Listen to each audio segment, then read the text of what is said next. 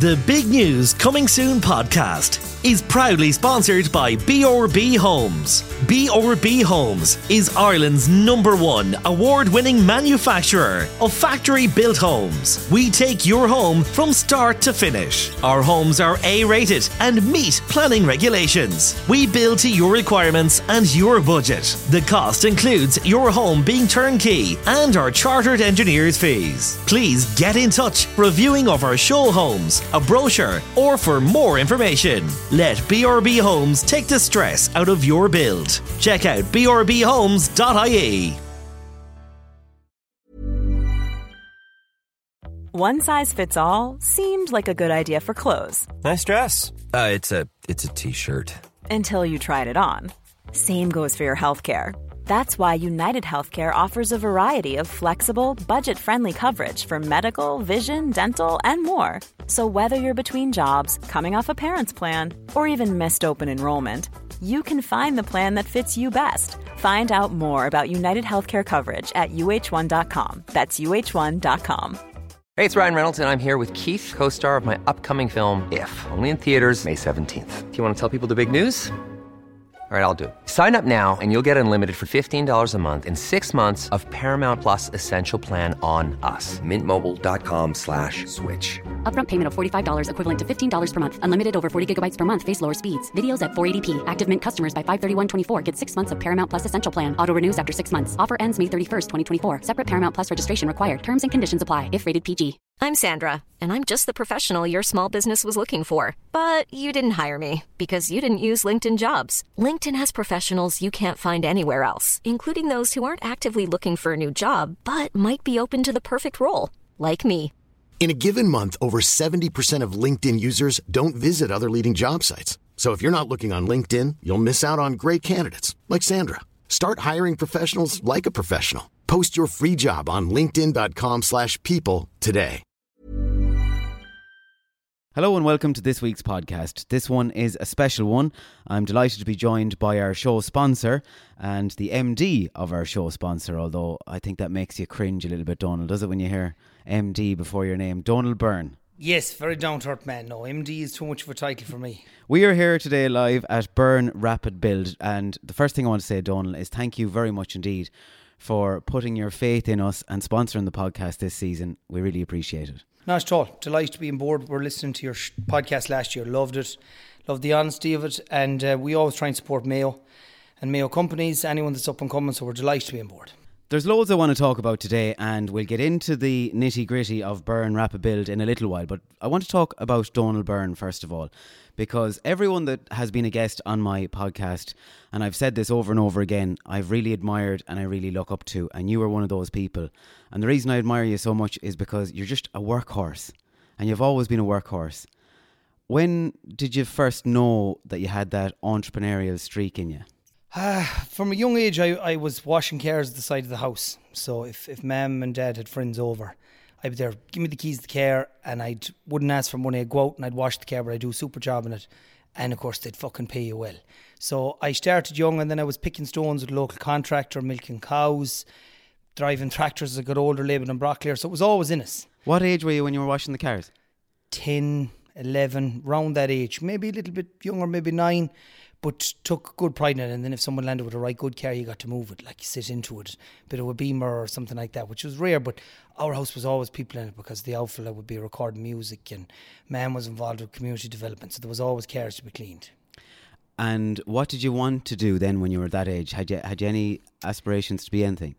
I didn't. I loved taking stuff apart and putting it back together. And look, I didn't know what I wanted to do in school. I hated national school.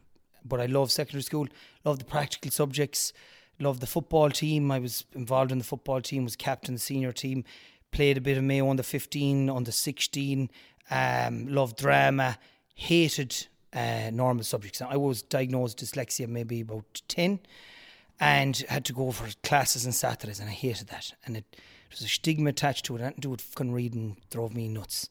So I really flourished when I went into secondary school because of the wide variety of subjects. Did you get involved in drama clubs? We had a school musical. I was the fiddler on the roof. Loved that. Was in no drama club. Was always imitating the Unbelievables. And for anyone that's friends with me on Snapchat knows that obsessed with Pat Short. John Kenny would do stand-up, would have always been doing skits at Christmas and stuff like that at home for the family. What age are you now? I'm 35 since July. So what was the first business then? What was the first real business that you went into? So the first real business would have been Killeen Construction. So I left school, secondary school, went to college to study construction management. And the only reason I went to college is because my girlfriend at the time was going to college and she had applied for some course in Galway and I put down construction management in Galway because I was labouring on a block there and thought it'd be grand. I took college 7-8 months. Not, what am I on about? No, 3 months. And I had saved a lovely dash of money labouring on the block there and I had it all spent on drinking taffs and bollocks. And so I went working for a builder who I'd been working with at the weekends and was with him for a year or two, and he was turning down a load of work because it was the boom. So I said to him, look, would you mind if I set up a smaller company, took on some of the smaller work, extensions, garages? No problem. So my village in Ahamore is Killeen. Set up a company called Killeen Construction. Sole trader, wasn't limited or anything big, didn't know anything about bookwork. Was tipping along lovely, and then of course wanted to be like the big lads, bought sites, big jeeps, diggers. Then the crash came, had to send it all back, had to refinance, get myself organised. So that was my first big company or first time being self-employed. Learned a huge amount. So Killeen Construction came out of the boom, did it? It did, come out of the boom, and it went with a boom. I bought a site, or I had a site, a family site, got planning for 3 houses. It took me nearly 2 years to get planning. Mayo County Council turned me down. I had to go to Board Pleanála.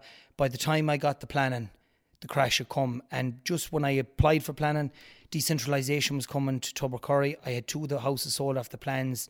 If it was granted the first time, I was probably elected, but I wasn't, and I got caught now. So the first house I built, I moved into it myself. I moved in just before my 21st birthday. All the rest of my friends were off to Australia. I stayed, and I was disgusted at the time, but now when they're all coming home and can't get mortgages, it's like, I have a tracker mortgage. Thanks be to God I didn't go. And how did you get over the boom? Did you lose everything? I did, yeah. No, everything went. It was. I remember the day I got rid of I had a brand new Toyota Land Cruiser, and I had to sell it for far less than it was worth. Tough stuff, definitely. Started doing mixers, anything that was going, there was no job. And luckily, a break came up with a neighbour of ours driving a milk van. So he was delivering milk for Glanbia, and I was so delighted to get 3-4 days a week doing that. I was delivering to Tesco's, Dunnes, Super Value, up at 4 a.m, and I enjoyed it. Again, meeting people, chatting people. I became great friends with the storemen and the people in the shops, and we had a wide variety of customers. And then after 2 years or so, it started to drain on me, because I was going nowhere. I could see it going nowhere. So what happened was myself and 2 other lads had run a barn dance for the Mayor's Common Hospice. And we had seen one in Ball, saw it worked, and decided we'd do this ourselves. Power washed out a slashed house. We had Sean Kane and the Phoenix Show Band. La Bamba, sorry. They were the Phoenix Show Band. And we brought 1,000 people to a slashed house in the sticks and said, fuck, this could work.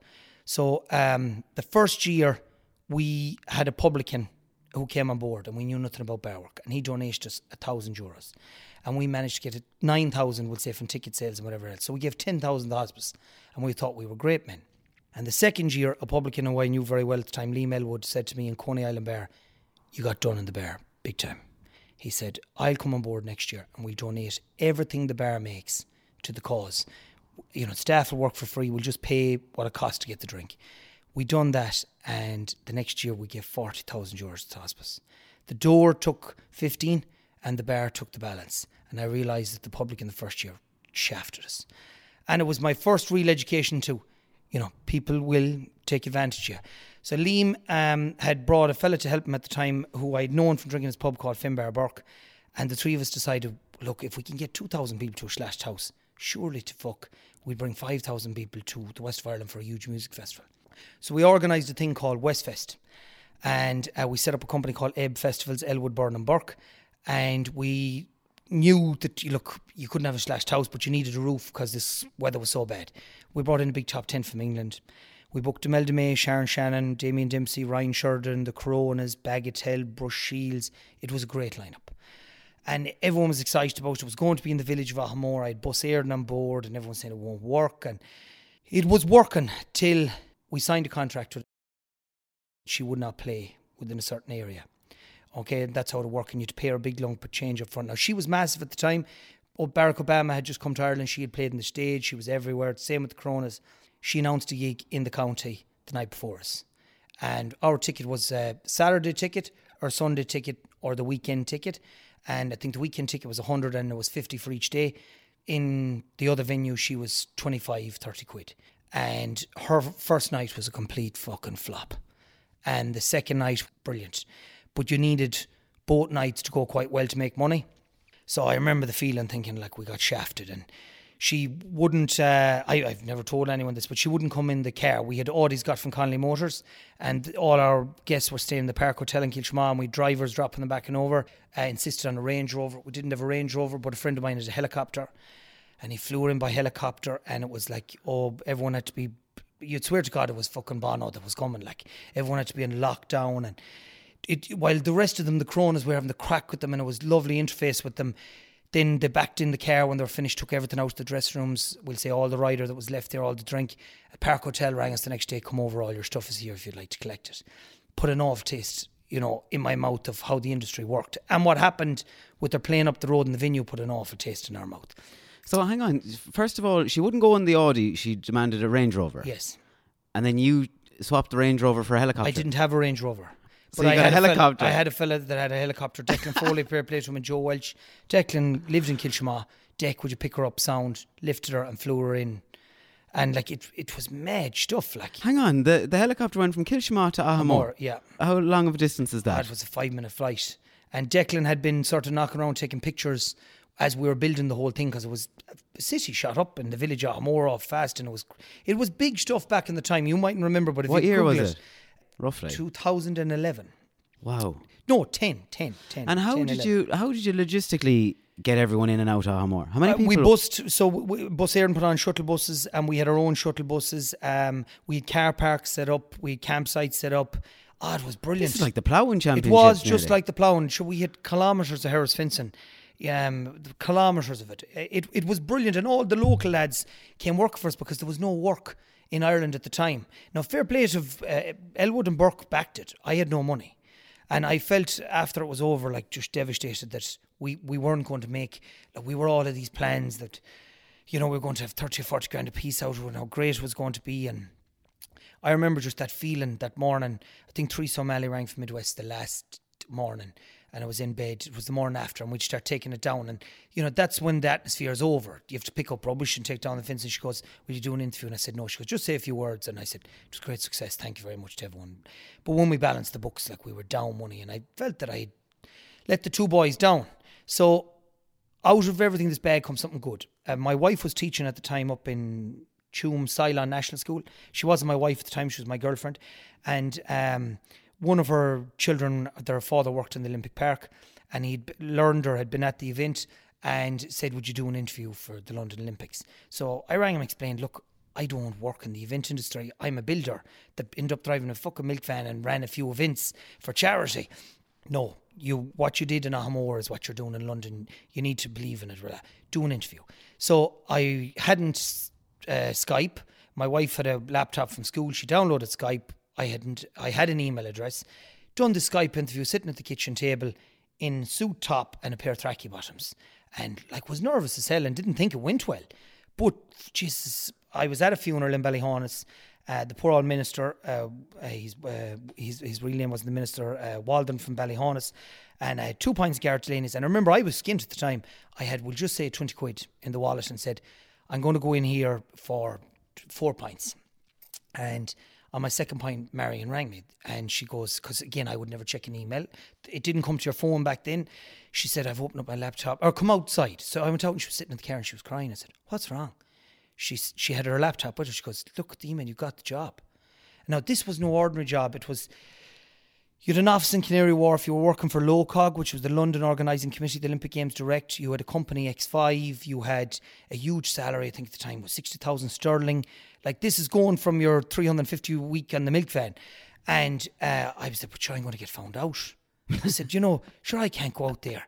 And we went in to celebrate, and I remember we had 4 pints with friends of ours. It was brilliant. And I went to London, and she came with me out of Knock. It was a Sunday. They put you up in a hotel for 2 weeks. You had your induction the next morning, and for anyone that has never been to Canary Wharf, like it's a fucking amazing place. It's an island on itself. There's a bridge on it and a bridge off it. It's the banking district. It's all skyscrapers. The place is spotless. It's all granite. Everyone has a suit and cufflinks and ties. You got like a Porsche garage, Ferrari garage, Rolex shops. It's not your normal London. And I was Peck from the Milk Van, the builder. What did you do? Did you head into Eddie Murphy's before you went over? What happened? And like a bollocks, I had a briefcase that Leo Forkin gave me because I had to look like I knew what I was at, and I didn't have any bags. And I remember saying to Leo, and he landed with this briefcase, and it was left in the back of his house that he was, and you know when you open it up, the little bag with the sand in it, that was in it, and we dusted it off. And I remember in Knock Airport standing with this because I couldn't check it in. I had everything else checked in, and when I landed that morning, been the only dick with a briefcase. And I remember thinking, oh my God, because everyone else had, a lot of the people that were been inducted with me that day had been to the Sydney Olympics, they had done Beijing. It's a bug. People get addicted to it and they travel around, and the company stays the same, but the first letter changes. So if it's Sydney Olympics, it's SOCOG, London LOCOG. And I remember, going through so many acronyms and how the park worked and security and threat levels, and in the first induction thinking, look, I'm way out of my depth here. But then when I actually got settled into it and understand what the job was, and I was on the 22nd floor of One Churchill Place, huge building, glass. I was sitting right beside the window looking across at London and thinking, like, this mental stuff that are going to find out. What age were you here? Jesus, man, I 24, maybe 25. And had you been to London much at this stage? I had never been to London. Never. Maybe small as a child. I'd never been to London. I'd been to Spain and I'd done all the lads' holidays, like Gran Canaria, Lanzarote, Santa Ponza. Yeah, but out of knock, like, and never done London. And wow, luckily my wife had a cousin over there, Fanny Ann, we called her, lovely woman, and my wife went out to visit her, and she picked us up at the airport and taught us about the Oyster card and how the tube worked, and so Marion got me an Oyster card, and we were staying in the Holiday Inn in Canning Town, which was dog rough, but it was only one tube stop from Canary Wharf, and I thought, like, this place is rough, and then you had to go and get an apartment. And luckily a lad from Ballyhonus was John Morley. He was in Canary Wharf. He was working for Ballymore Properties, his uncle Sean Mulrine, selling houses and selling apartments. And John knew and said, look, I used to stay at this fella, we'll see, does he still have a room? Rang him. Gary Chung was the name, a Chinese fella out the road. Went out to meet Gary, and I remember I had 2 weeks in the hotel. My 2 weeks was up and I had no place got. And John had said that Gary will meet you tomorrow, we'll say, right? And I had no money to go staying in the hotel another week. So I went down to your one and said at the desk, and you got a business card. Within fucking 3 days, I had this fancy business card. Donal Byrne, operations manager, Common Domain Olympic Park. And I explained what that Common Domain piece in the middle. And I went down to her and I said, they have my apartment ready. I'm going to need the room for another 2 or 3 days. And she goes, oh, that's no problem. On the same account? I said, yes. Didn't know who, LOCOG were paying for it. And thanks be to fuck, she said yes. Met Gary Chung the next day. I knew John, lovely fella. He had, when do you want to move in? I said, tomorrow. And he started laughing at me. He goes, oh, there's a guy moving out in the morning. You'll have to clean the room. So I remember back at the office Googling, where do I get bed linen? Because Canary Wharf, there isn't a Duns or a Pennies down the road. I had no fucking care. I couldn't get on the tube with all that stuff, quilts, and there was an Argos, and I got the bus to whatever stop, and it all printed off Google where to do it. Went into Argos, got the cheapest pillows, the cheapest quilts, got set up, and then started to get settled into it. So my boss was Australian, and on my second week he handed in he sent an email. Of course, that was all new to me, all these emails. Copied the whole country in it that he was moving on to bigger and better things. And I was there, bollocks. Like, how am I going to learn what my role is? So he was trying to explain to me that the reason they hired me is I had a construction background, but I had an events background. And the Olympic Park at the time was a huge construction site, and we need to test every venue. But to do that, we need someone that'll link in with the builders, get us into that venue safely, get us out of it, la la la. So I then hit for the Olympic Park to do my induction, and they take your biometrics, your fingerprints. The security was unbelievable. And when I got in there, I was introduced to park operations, which was Langer O'Rourke were running it. And there were more men my stamp. There were construction guys. And they had the control of this, and we were all these airy-fairy events people in Canary Wharf that hadn't a clue, and as far as they were concerned, this was a building site. So they were unbelievable, like way up the food chain. Dave Peacock was the head man with Lang O'Rourke, and he was so sound. And like, this book would be on mega books, you know, and I was going to be his point of contact really towards Locog, and he showed me how it worked. So the area I was given was the common domain. So every venue had a manager. Velodrome, basketball arena, stadium, and all the ground in between was called the common domain. And that was going to be my baby, which was pedestrian screening areas as you come in, like the airport, vehicle screening areas same as at the airport, pubs, portaloos, toilets, bins, shops, all that stuff. That's huge responsibility. Massive. But again, feeling very overwhelmed by it. But when you got to see it, like, I used to, because I hadn't the money straight away at the start to come home all the time, and then when I got the few pounds, we block book flights at $19.99 all year long. If you didn't come home, you didn't come home. I had picked up the X5, knock around the park all day Saturday, Sunday. I covered every inch of it. I'd been nosing in and out through the stadium, learned every inch of it. I knew it like the back of my hand. So when it came time then for test events, bang on, no problem. We need Hers fence and a kilometre long walkway, safe. I'd have to go back to the lads and say, we need to close this area for construction, this event, whatever. No problem. Had you budget constraints? Yes, at the start, but when you learned how it worked, the budget was endless. The money that was thrown away and wasted was unbelievable. And I realised, okay, there's money to be made here. And in a way that they were paying over the top for stuff. So I then tried to save the money where I knew, look, you're being shafted here. Stop putting out the big fancy logo going for the tender. I'd make a call, save money. And that's where my opportunity came to make the money back for the lads in Ireland I lost. So they got into trouble, the London Olympics, with teddy bears that had the logo that were sourced back to a factory in China that were made by children. And everything had to be sustainable and it had to be traceable, blah, blah, blah, blah, blah. And one of the big jobs I had in my area is, because it was outdoor area, outdoor furniture. And I could not get a company to meet all the protocols. And if they did meet it, so if you bought a timber picnic table, the company that made it had to replant a tree that was cut down. Okay, and the nuts and bolts couldn't come from China, which is very hard. And the one that did was absolutely rightness. The cost was astronomical. So I was backing over every week now at this stage, because I had the 1999 flights and they were brilliant. Into Knox Saturday morning, Marion picked me up and I was meeting with the lads. So we'll say I was 5-6 months there at this stage. So I said to them, there's an opportunity here. We need to source all these outdoor materials, and they need to be sustainable, and you need to be reasonably priced. And they did that. And Liam and Finbar went around Ireland, found a company in the Tyrone especially that done most of it, set up a company called Direct2 Limited. They tendered. I wasn't involved in the tendering side of it. That went to procurement. You weren't. I wasn't. It had to be all above board. Go on. And they won. And we brought Arctics and Arctics of outdoor furniture from Ireland to the Olympic Park, drawn over by Brian Cunningham Transport in Castlebar. And I remember watching his truck pulling in to the stadium and thinking, fucking proud day. I done this. Yeah. And then we took all the lads that were laid off in our village and we flew them over, and they put together 800 or 900 picnic tables, and we went in the beer with them. Now, again, I wasn't supposed to know them. I was their point of contact, and it was brilliant, to see all the books I knew they were working on. The Olympics came off without a fuss, and it was brilliant. And we had signed a thing in the contract that afterwards we may buy back the furniture. But the furniture was all due to go to the Commonwealth Games in Glasgow, but the deal fell through. And they rang the boys, would you take the furniture back? And it was back at like a tiny cost. And I was there, no.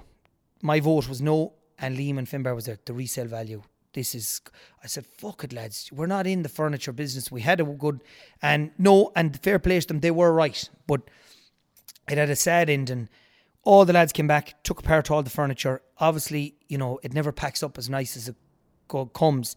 And on the last load, they were unloading it in Ballahadreen in a warehouse. Liam fell off the lorry, and an ambulance came and he sat into it, and they got down the road and the ambulance pulled in, he came into pain, he passed away with internal bleeding.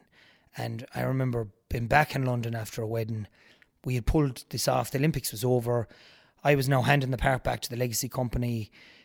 I had ran the big red barn idea by the two boys, doing drawings for it. Very relaxed, phone rings, Finbar. there'd been an accident. And I'd just come back to the apartment, I remember just absolutely falling into a heap. And I rang Mary and I said, I don't know how to do it. I don't know where to go. Get me a flight out of here. I'm heading for the airport. Hit for the airport, and my two good friends had met me in the airport, Leo Forkin and Colin Coyne, and we had to lay poor Liam to rest. And what had been a bad story of Westfest, letting them down, losing the money, to making it all back, making profit, the happy ending story that was going to have a further happy ending was a disaster. So I went back to London and kept the head down for weeks and debated whether I'd make the bigger Byrne or bother my head or what I'd do. And then, I had more time to think about it. Liam would have been a great man driving me on. I said, no, we're going to plough on with this. So I came back to Ireland, and Féidir and myself had chats, and he goes, I'm in. So the two of us went and got a prototype made in Roscommon. And we said the first event would be in memory of him, and we approached his family and said, would you allow us to do a big fundraiser in memory of the hospice again at your premises? And the family originally said no, and then they came back and said, no, we'd love to. And it was the Big Red Byrne's first ever day out, 36 or 7,000 for the Mayor's Common Hospice. And it was sort of, So what was the Big Red Byrne? A modular event structure. So one of the big problems I had in the Olympics was marquees pushed to my heart. Because we ran test events all year round before the Olympics, snow caved in roofs, heat, there was condensation and sweating. They were mank, and there was no alternative. Country music was huge in the west of Ireland, and I thought, look, if we go big and heavy and strong, non-drip roof, it'll stand weather, it'll work. And we'd done that as our first test event. Then we'd done Rock and the Green in Collooney. So these are built off the American-style barns? Yes, except I sort of used a modular system. I had sketched and looked at the way marquees were done in the UK and different buildings and came up with a concept. Did you make your own one? I outsourced the first one. I gave them the design to do it. Then I done a design patent. Then I went on Dragon's Den. But did you buy it or get it made? I got it made for myself. I owned it. I got it made by a manufacturer. Wow. A steel manufacturer who made agricultural sheds. He actually built that extension. A guy from Roscommon. Okay. So we knew it was working, but how did you get the platform to do it? And it was very physical, putting it up and take it down. And Féidir and myself had a discussion, and he had a supply chain for shops of confectionery products, and he said, it's too heavy for me. I have no real interest. I said, right, I'll take you out of it. And he had put in 25 and I had put in the same. And he goes, look, if I got my 25 back, which was so fair. Yeah. And I had applied for Dragon's Den and got it. And we hadn't the contract signed at the time for the buyout. And I'd done a lot of research before going on Dragon's Den. People that took the money were all disgusted because they'd given away such a huge part of their business for a tiny amount of money at the start. And then people who hadn't took the money done well. And you're guaranteed 0 minutes to a max of 12 minutes. It's with a company called Shinawin Television. You sign all these contracts. I watched who got the 12 minutes. And everyone got the 12 minutes was controversial. So the rules of the den are if you disclose new information, the offer is withdrawn. And my plan was if an offer was made, I disclosed new information. And the information was I had bought Féidir out. I hadn't because it wasn't signed, but it was new information. So I went in the den. I was in there an hour and a half. And the interview was an hour and a half. The full dragon sitting in front of you was an hour and a half. And they cut it down to 12 minutes. Wow. And myself and Gavin Duffy went at it head to head, where he argued with me about licensing laws, and I had the licensing law book with me. I had the law off by heart, which I can recite to this day. The Intoxicating Liquor Act of 1962 states an occasional licence should not be granted beneath the canvas structure. All that was edited out, but it showed Gavin Duffy argued me that I didn't know the law. It showed me a little bit at the end, and I was like, fuck. But Barry O'Sullivan offered me the money. He was head of Cisco Ireland. Can you remember what you were asking for? Do you remember even the percentage you were giving them? It was 15% I was giving away, I think. Right. And it was 80 or 100 grand. Right. And I said, thank you very much for the offer, Barry. What do you think you can bring to the business? So to lead it on more. And la, la, la, la. And then I said, he goes, well, I need to address this equity issue with your business partner. You're 50-50, but you're here. And I said, well, look, I have my business partner bought out. And, whoa, new information, la, la, la, la, la. I'm out. It was on RT, the first episode. It was on the ad, the whole lot. And within 24 hours, we ordered the second Byrne. It blew up. You know, social media wasn't big. Twitter was in it, Facebook was in it. But so many people watched RT1, like there was no Dodgebox or Netflix. And the big call I got that brought me to the second Byrne was a fella called Dan Kelly from a place called Foster's in Donegal rang me. And he said, that he wanted to bring Riverdance to Donegal. And I was pretty much laughing at him, thinking, look, I brought Westfest to Amore. You're not going to get Riverdance to play outside Dublin or Belfast. Your coppers have on a good fucking lad. You know, the more chance of Bono playing in Amore. And he said, I'll meet you on Casey's Roscommon. I'm delivering a washer. He had a company that sold Casher washers. So I met him, and geez, he was a sound fella. He goes, no, my son is with Riverdance. My other son had passed away from cancer. We're doing this at the hospice. Riverdance are playing. So I said, bang on. This is my quote. He said, we're happy to go with that. And I ordered the second barn so I could seat 1,000 people. So I went up and met his daughter, Sharon Kelly. She's Robert Mazel's manager now. I know Sharon. Yeah. I know, she gave me enough time. First time I met her, like, she goes, you're full of shit. She's shrewd. Oh, but we're best of buddies now. She's like a female you. Yeah. Yeah. I would put the 2E now. I wouldn't like to be stuck in a lift with the 2E now. That'd be torture. Oh, well, she was well able. Yeah. And I'll never forget first meeting her. And she go, where's that piece of paper, Donal? You said you'd have it. I said, it's out in the Jeep. Everything is in that fucking Jeep. But we got it built. And I started to learn about the Kellys in Fosses, and there was a helicopter dropping out of the sky, like Donal Kelly is here to see us, and he owned KN Networks, you know, KN Network. And then there was a raffle, and the first prize was a Toyota car from Kelly Toyota. Second prize was a trip on Tim Kelly's jet. And he was Kelly Communications, and they were all multimillionaires, and sure, gobshite here hadn't researched anyone. Not that it mattered, but you should always research your customer.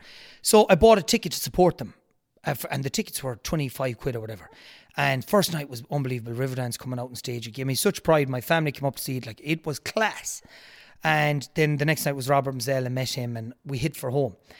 And the phone rang around fucking 1:30 in the morning. Sharon Kelly. And I said, oh, balls, there's a problem. I shouldn't have come home. And she goes, you're after winning the second prize, you bollocks. What was it? I said, Tim Kelly's private jet. So I said, what happens when we're taking up? She goes, the girl in Tim Kelly's office being in contact with you. You pick which airport you want to go from. You get to bring 4 people. You stay in this hotel in England. You get to go to a show in, what's the name of that fancy theatre place in England? I'm off for names.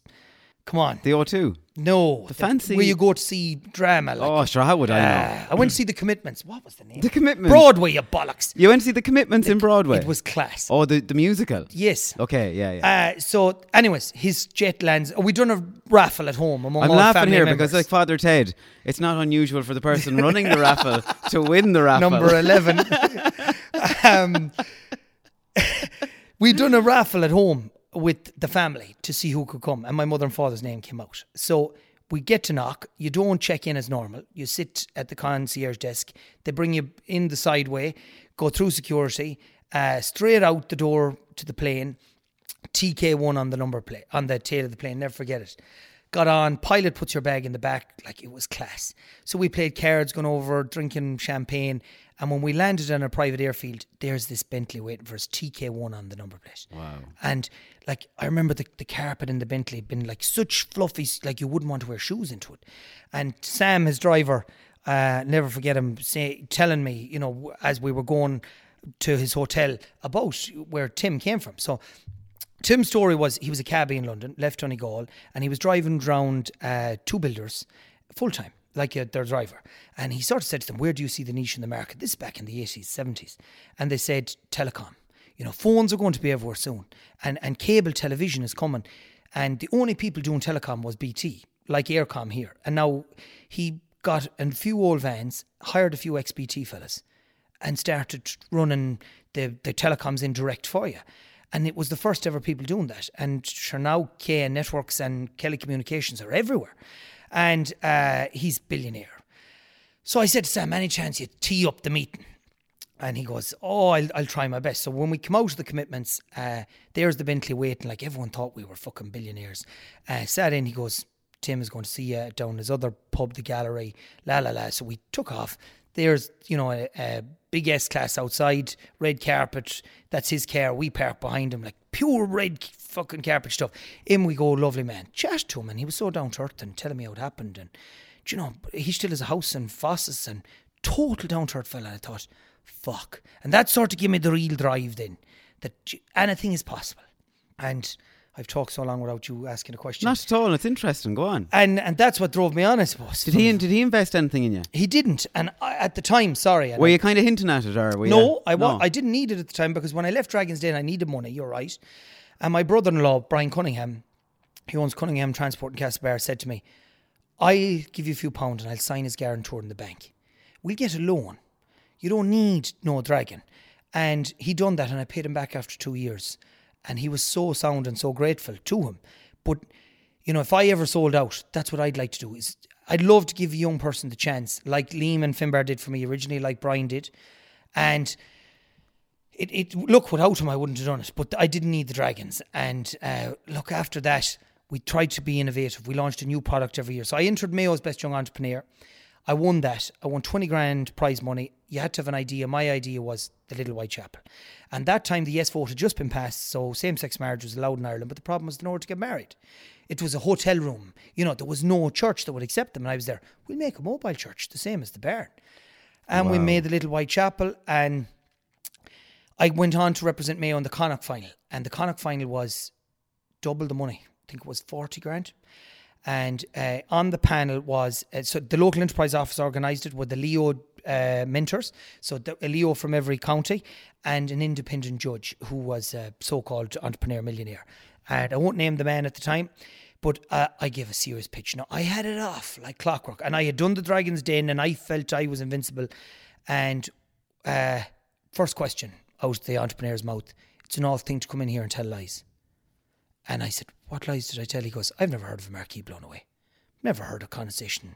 You know, you're making these problems up. You've created a product to solve a problem that doesn't exist. And I was sort of, well, they do exist. Because I was in London and I started getting defensive, and it was a bad start. But there's videos on YouTube of marquees blown away. I know, but sure, of course, Bollocky Bill at the time, I didn't come up with that answer. Right. I came out of the room and the Galway Leo, Breda Fox, I'll never forget her. She followed me out. She goes, "You were the best pitch today." I was the last pitch. She goes, "You were actually employing people. This product exists. The rest of these people are here with ideas." One person had a running bottle with no slush effect that didn't exist. It was in prototype, and the other person had a video game. So I was like gutted, and when the results were going to be read out, I knew I wasn't going to win. And he read out the results. Why do you think he was so? I don't know, but I was like a lunatic because I had banked on the money. I fucking was sure the money was mine because I was employing people. I had a product. Yeah. I wasn't in this fairy tale prototype, but Bairns weren't sexy. Video games are sexy. The word tech is sexy. And I came out angry, and I remember a good friend of mine at the time saying, "Revenge is a dish best served cold. Just stay quiet, put your head down, do your business." And the day came. Ploughing Championships came, and we had grown way bigger now at this stage. I had Lidl at the Ploughing Championships, Europe's first two-story structure. So let's come back there for a second though. When you went to the Connacht finals, was that with the Little White Chapel as well? That was with I had won Mayo, right? Yeah. I had got the prize money for that, and I had built the chapel. Yeah. Then now I was representing Mayo in the Connacht final of the Best Young Entrepreneurs. Right. So we were against the rest of Connacht, and everyone else in my category. There was 3 in the category. And the business was still the Little White Chapel? No, it was the Big Red Barn, but Little White Chapel was a product. Right. So my plan was to add a product every year. So first year Big Red Barn, second year Little White Chapel, third year was Europe's first 2-story modular structure. And Lidl came to me and said, "We pay per square foot of the ploughing. It's expensive retail. We want a second floor. We want a second floor. We want to go up. But we want a second floor that'll carry weight." So we built a 2-story modular structure, and we lifted up a Toyota Land Cruiser and put it up in it, and it had to hold a train and I had that. So the next year we came to the modular homes we come to, but I was at the ploughing this first year with my 2-story structure, right? So this is maybe my 4th year at the ploughing, right? And the worst storm ever came. So I had Irish Limousine Cattle Society in a barn. I had Pink Lady Apples. I had Lidl in the 2-story, and I had the Little White Chapel with myself and Sean Kane. And a storm came, and the ploughing was closed on the second day. And we were all sitting in the car park as suppliers. We were allowed in, and you could see the marquees going. You could see the whole place going to shit. Yeah. And when we went in and drove through it was like a bomb site. And we stayed and helped people fix up their marquee. And I remember going into Tullamore, it was like St. Stephen's Day. The place packed because no one could get in. It was closed, and they all went in the beer. But after that, the phone was hopping with suppliers who didn't want a marquee the next year. So the phone call came from that man's company and said, "We want your structure for the ploughing. Stop. Would you come up and present?" And I said, "Oh, I'd gladly come up." So he wasn't in the meeting, but all his right-hand men were. And what's the price? And I put up the price. And I said, "That's the price. You're mad, dear, forget about it." I said, "That's sound. Blow away again next year." Yeah. So they came back and said, "Right, we'll give you the price." So The next year, didn't the bad fucking weather come too? And beside them, I think, was the Cementals in a polytunnel, and it took flight. And they were still standing. So your man goes, come down, we need to get a picture. The Cementals were in a polytunnel. Cemental cattle were in a polytunnel, and the wind brought it. So the guy that asked me down was the American fella, and the owner was there, and he wouldn't stand in the picture. And I was there like, good enough, yeah. Just wouldn't be seen with you. He was stout about it, first of all, because he could remember the Connacht final as well as I could.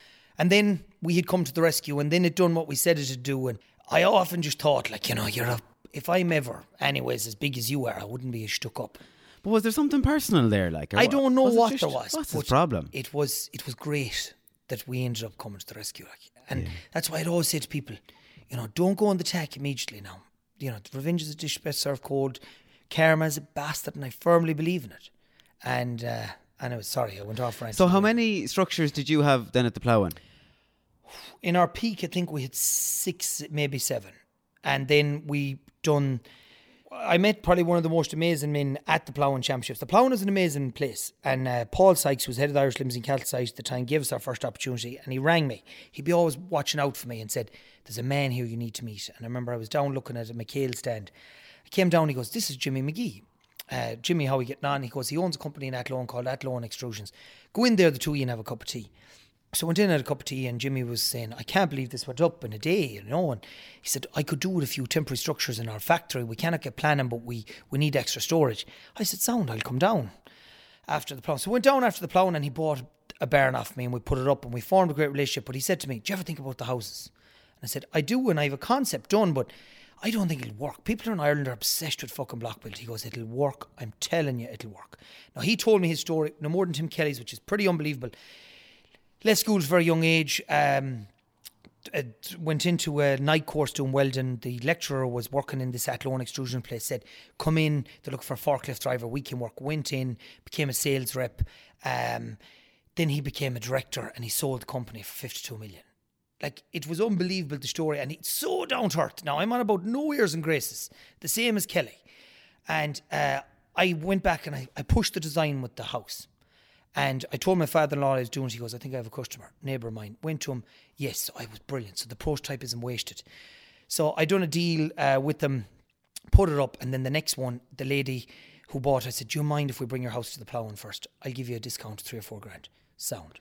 You built a house, and then you brought it to the Ploughing, and then you built it at the Ploughing. I built it at the Ploughing, set it up fully, everything in it, and it was unbelievable. And we sold so many off it. That was it. Once we brought the house to the Ploughing, sure, took off. What kind of house was it? It was the exact same of the one bed over there. Deck, just describe it to us. L-shaped deck, open plan kitchen living. Looks like a timber cabin. Yes. But it looks like it doesn't look like your average log cabinet. It's like it looks like a more high-end, like something you'd see in Canada. Yes, and we sort of researched it with the ones that were in Ireland. So if we take the ones that were in Ireland, they were all coming in from Scandinavia. They were logged, one log sitting on top of the other. They were sitting on the ground. They were absorbing moisture. They were expanding. They were contracting, rising damp. They had no room for pulling cables, all that stuff. So we'd done a SWOT analysis on the weakness, and we designed one that would skip all those. It was off the ground. There was voids in the walls for cables. It was well insulated.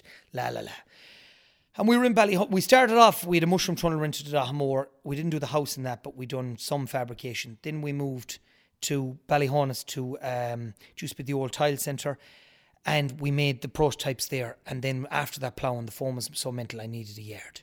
I had originally bought a building at Knock Airport, and again I learned politics awful fast. I will remember we won a few great awards, and I was in the SFA Award, Small Firms Association.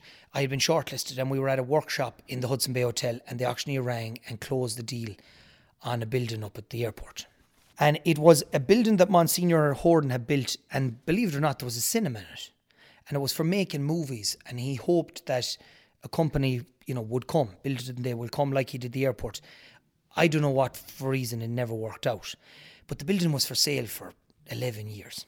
And I was so excited that, the airport was going to be a great place to be, Anyways, auctioneer, deal done Friday night. I celebrated like mad at the SFA Awards. Ring him Monday, meet you now with your deposit. There's another bid. I said, there can't be another bid. This place is empty for 11 years. Yes, I bought this Friday. We closed the sale. Yeah. And he said, there's another bid. the person who owned it was involved in the clergy. The clergy owned it. Oh, okay? go on.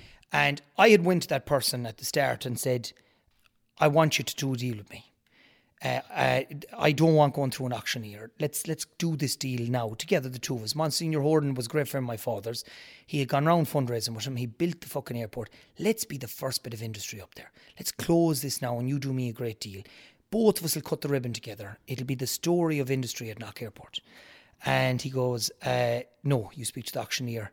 And the exact words at the time, and controversial to me because it stands out in my head, Monsignor Horton left this place in debt and I'm cleaning it up. And I was thinking, look, there would be no Knock without Monsignor Horton. There would be no airport. And it was a bad start. Anyways, I went to the auctioneer. I was bidden back and over for a little while. I closed with the auctioneer. So that Monday, anyways, there's another bidder. And I smelt a rat. And I said, well, I'll tell you one thing. I'll make this dear. Now, I had probably another 20 grand in the pot. We'll just say it was at 180. I brought it to 200. And the next bid was 210. And I put it all the way into 300,000. Even though I was out. And I said, whoever it is, fuck them. And I found out afterwards, it was the airport that bought it.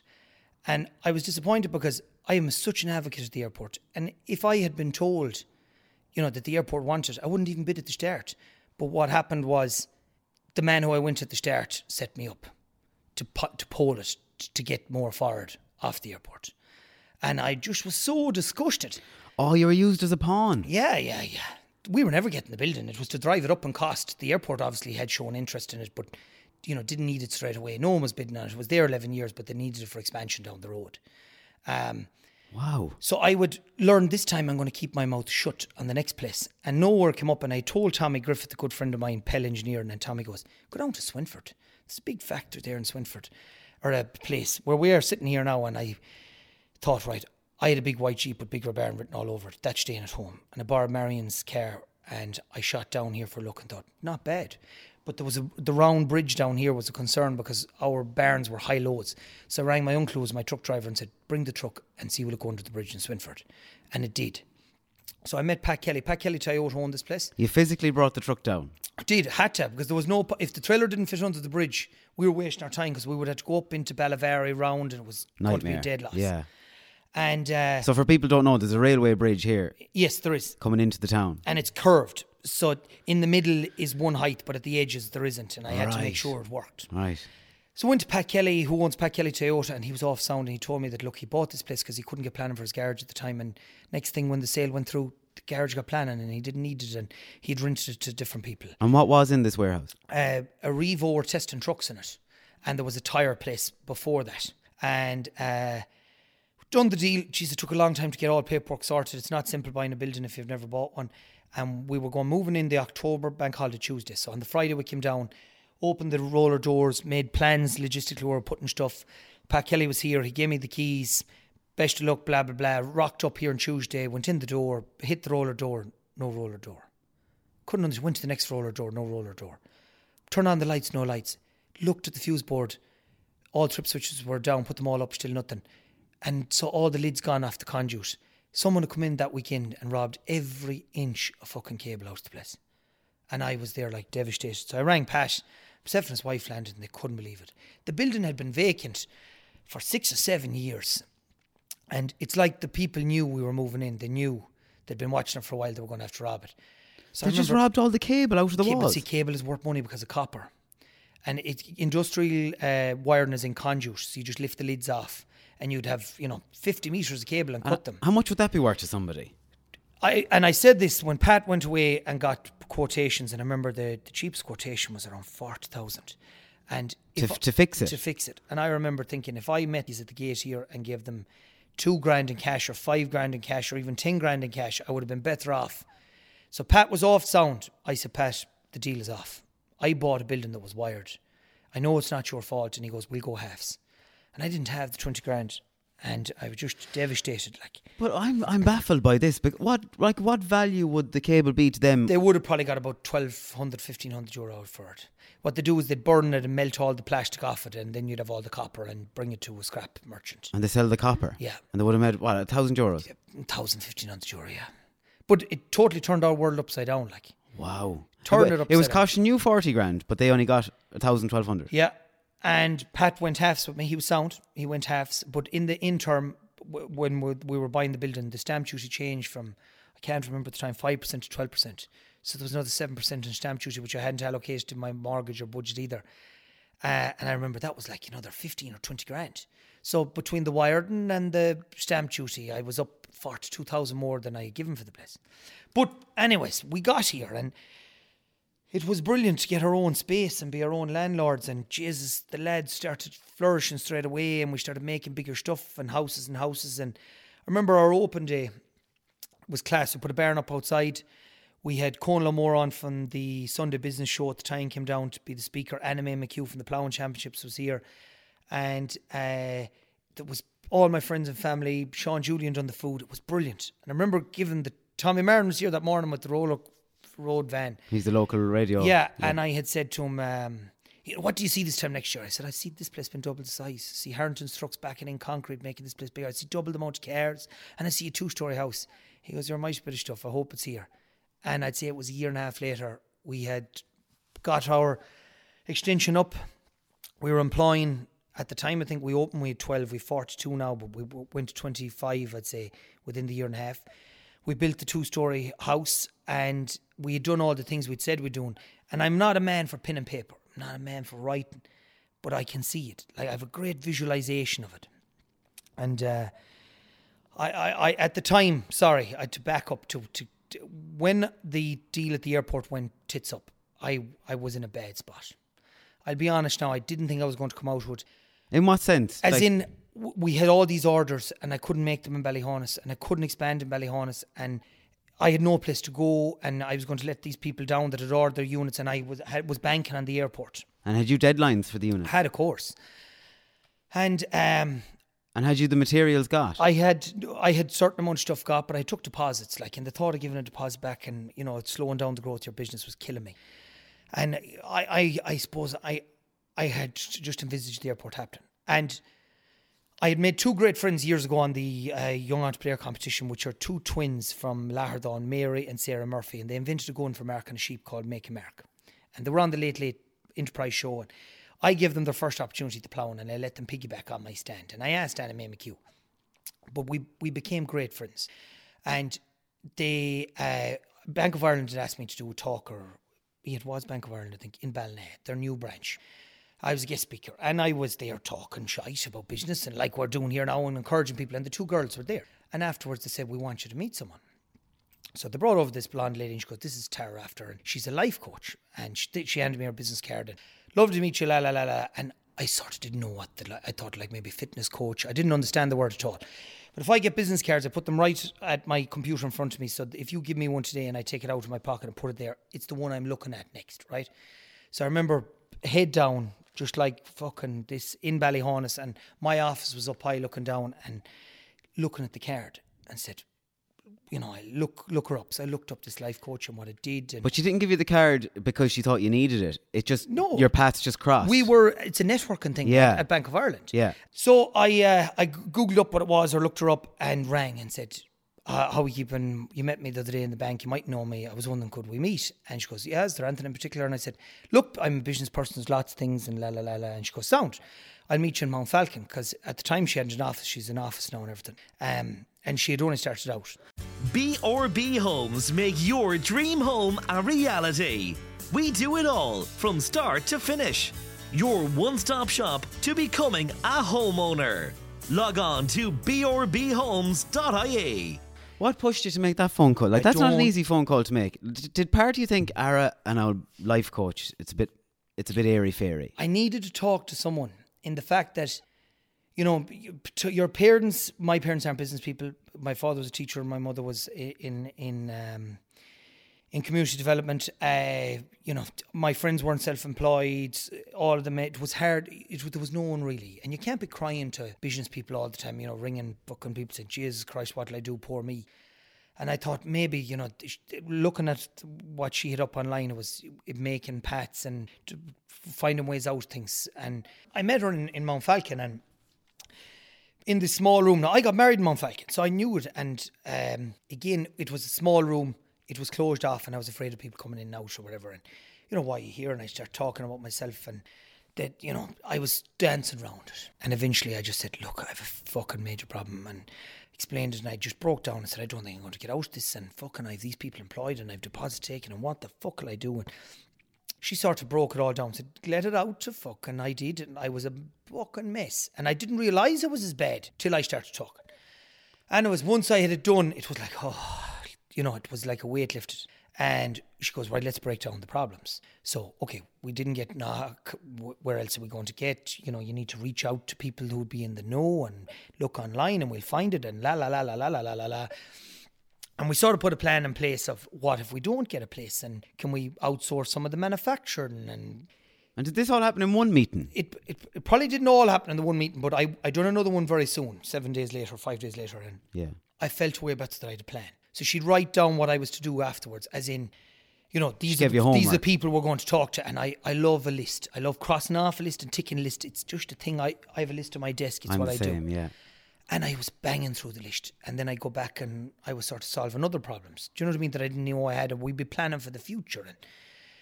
And it definitely changed things. You know, it made it more organised. And then in time to come, she got her own office and brought out her diary. I just find it fascinating because I think life coaches can get a bad rep, and Tara is obviously one of the best because she won Life Coach of the Year in 2018 or whatever it was. And I just find it fascinating that you were invited to that meeting and she was there and you crossed paths, and now you're saying that she pretty much turned your life around. I'm a firm believer in good things happen to good people, and everything happens for a reason. That's the law of attraction, really. It was 100%, and I've read the book The Secret, and okay, how can we look at how she changed my life, right? This isn't about her, but no, it's not. No, because it's fascinating because I had her on the podcast last season, and everyone that's listening to the podcast knows now who we're talking about. Yeah. And she is life changing. Well, like, okay, I was, as I said at the start, I was diagnosed dyslexia, right? It's an awful lot of people class that wrong, and people make fucking great jokes about it, and there's so many stupid jokes about it. You know, I can read sound, but I haven't the patience to sit down and read a fucking book. And the only 2 books I'd ever read before I met Tara after was The K, Goodnight, Mr. Tom, and The Field, because you had to in school, okay? And my dad would have been good enough, he'd record books onto tapes for me that he knew I'd like. So when I was driving along, and I'd listen to them. Wow. This is way back, right? So Tara goes, have you ever heard of Audible? You know, you should read this book of someone, you know, The 7 Habits of Highly Efficient People. I said, Tara, I don't fucking read books. Get Audible. What the fuck is Audible? So she downloaded Audible onto my phone. I remember setting it up. I gave her the credit card and I started to listen to books. And now I'm addicted to Audible. I do not listen to the radio very rarely. I do, going to work. But if I'm going anywhere, it's Audible. I don't listen to the news anymore. And it totally changed my life. I have listened to the stories of the most famous people in the world, and a lot of them narrate their own book, which is unbelievable. So it's like, at the moment, it's not the type of book I usually get. I have Prince Harry's book, and everyone's like, oh, he's a toss and this, that and the other. I wanted to hear his story. He narrates it himself. He took the time to read the fucking book. It's 12 hours long. And I've had Phil Knight, Nike. I've sat in the car at Phil Knight. Green Lights, Matthew McConaughey. I have listened, it's like driving along with Matthew McConaughey's in the car beside me and we're having a fucking chat. All right. And their stories are unfucking believable. And all those stories, whether it be Barack Obama, I've done his, Michelle Obama, you know, Phil Knight, any of these people, they're pretty identical. Everything doesn't work a way out. Should be shitty childhoods, no matter what way they are. You got to work hard. You believe it'll happen, it'll fucking happen. You put it out there and work hard, it'll fucking happen. And The Secret, I've done all the sections of The Secret, Rhonda Byrne and her book. And her thing is really putting it out there, writing it down, believing it would happen. The same as what Tara was trying to tell me. And it has. And I stopped practicing that for a short little period during COVID, right? And I started, you know, going into the anxiety of, I would be sound asleep, but once I'd wake up in the morning, fuck, I'm going into work today. This project has been done. I owe that cunt money. This cunt didn't pay me. I'd be in the shower, and it's a habit, and only till you read the books. Once the shower went on, you're thinking about the bad things that you thought about yesterday, and you get into this bad routine. But when you change it, and this year I have a zenness of, it's going to work out. It will work out. It's going to happen. This man will pay me. That job will happen. I will make that happen.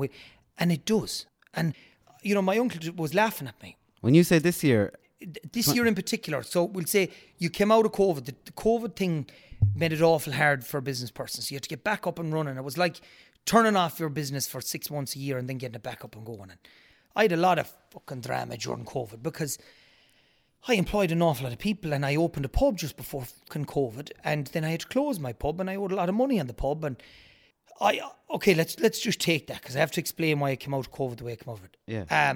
The pub, they were all forced to close and then they were allowed to open with food. And it was like teasing us. We opened and you had to have table service and hand sanitizer and masks, and that was sound. And what we did is we got the local takeaway menu and you'd order your food and they'd deliver pizza. And we were ticking all the boxes. And then the government changed that there had to be an outdoor area. And then I built an outdoor area.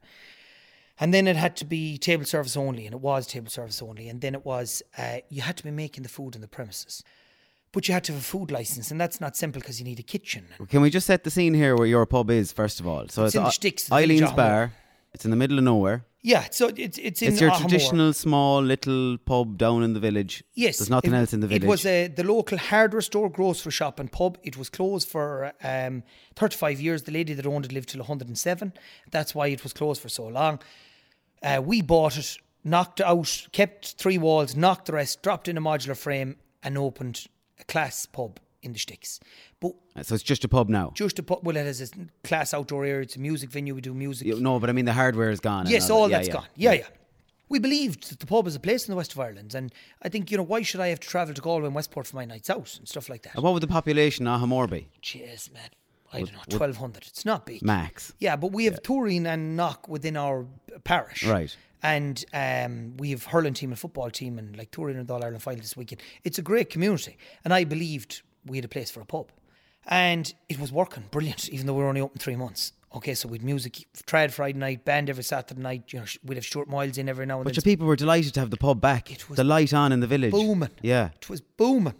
And we were paying back this loan and everything was going great. But then we'd close.